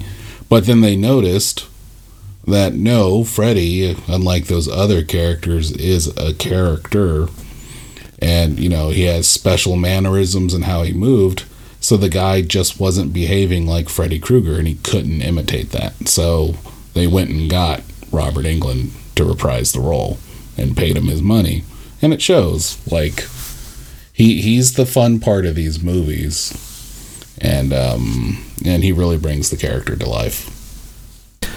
Yeah, so I would say, if you're familiar with the Freddy movies, you already have an opinion on them. If you haven't seen 3 and you're a fan, totally check 3 out. If you haven't seen any of the movies, don't start at 3. Start at 1, skip 2, and go directly to 3. So yeah, I would also say I would also say recommends with those caveats. And a trigger warning that this film deals a lot with suicide, so if that's something that is a trigger for you, then I would not recommend it. And on that topic, we made a lot of fun jokes and had a lot of fun talking about this movie. But obviously the suicide and suicidal ideation is something that a lot of people out there suffer with every day. And we at Pop Saga want to tell you that you're not alone, you're loved, and if you're having issues and you feel like you need someone to talk to, you can always reach out to the National Suicide Prevention Lifeline, and that number is 1-800-273-8255. 1-800-273-8255, and they are open 24 hours and offer services in English and Spanish. So Just want to put that out there because while watching movies is fun and funny, and so is talking about with friends, there's nothing funny about suicide. So, yeah, not to close up on a serious note, but this is a reality for a lot of people. So,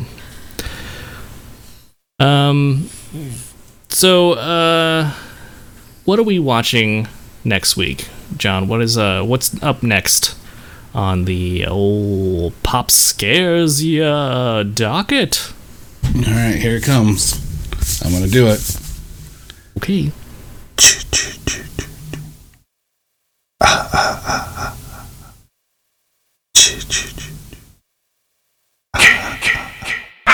Double That's right. Gum. Yeah, that's right. We're watching fucking Tootsie with Dustin Hoffman. No. We are going to be watching that will be a fun watch. We should do that one day. I love that movie. Oh yeah. Yeah, Tootsie's we'll get into it. We'll get it. It's a fun movie. Anyway, we will be doing Friday the 13th, Part 4, the final chapter. That's right. We're going to talk about Part 4, starring Corey Feldman, and Crispin Glover is also in that one. Really looking forward to revisiting that weird chapter in the Friday the 13th saga. Yeah, I can't wait. Like I said, I have a Jason mask that pokes up over my monitor, and I have a little Jason that sits behind another monitor that kind of just, if I peek over, he's staring at me. So, there you go. That's awesome. That's going to be a blast. Yep. So, from me and John, to all of you, as always, we wish that you stay happy, you stay healthy, and we'll see you next week for another spooky episode.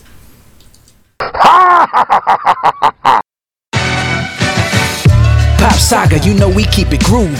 We talking cartoons, books, TVs, and movies. A couple of nerds, but got style. We so cool. Pop culture, talking new and old school. Yeah, you should know we love hip hop. From the roots, Talib, shout out to Pharoah Monch. We giving you what you want. It don't get no lava. Ain't no doubt we got you. This is Pop Saga. Let's go.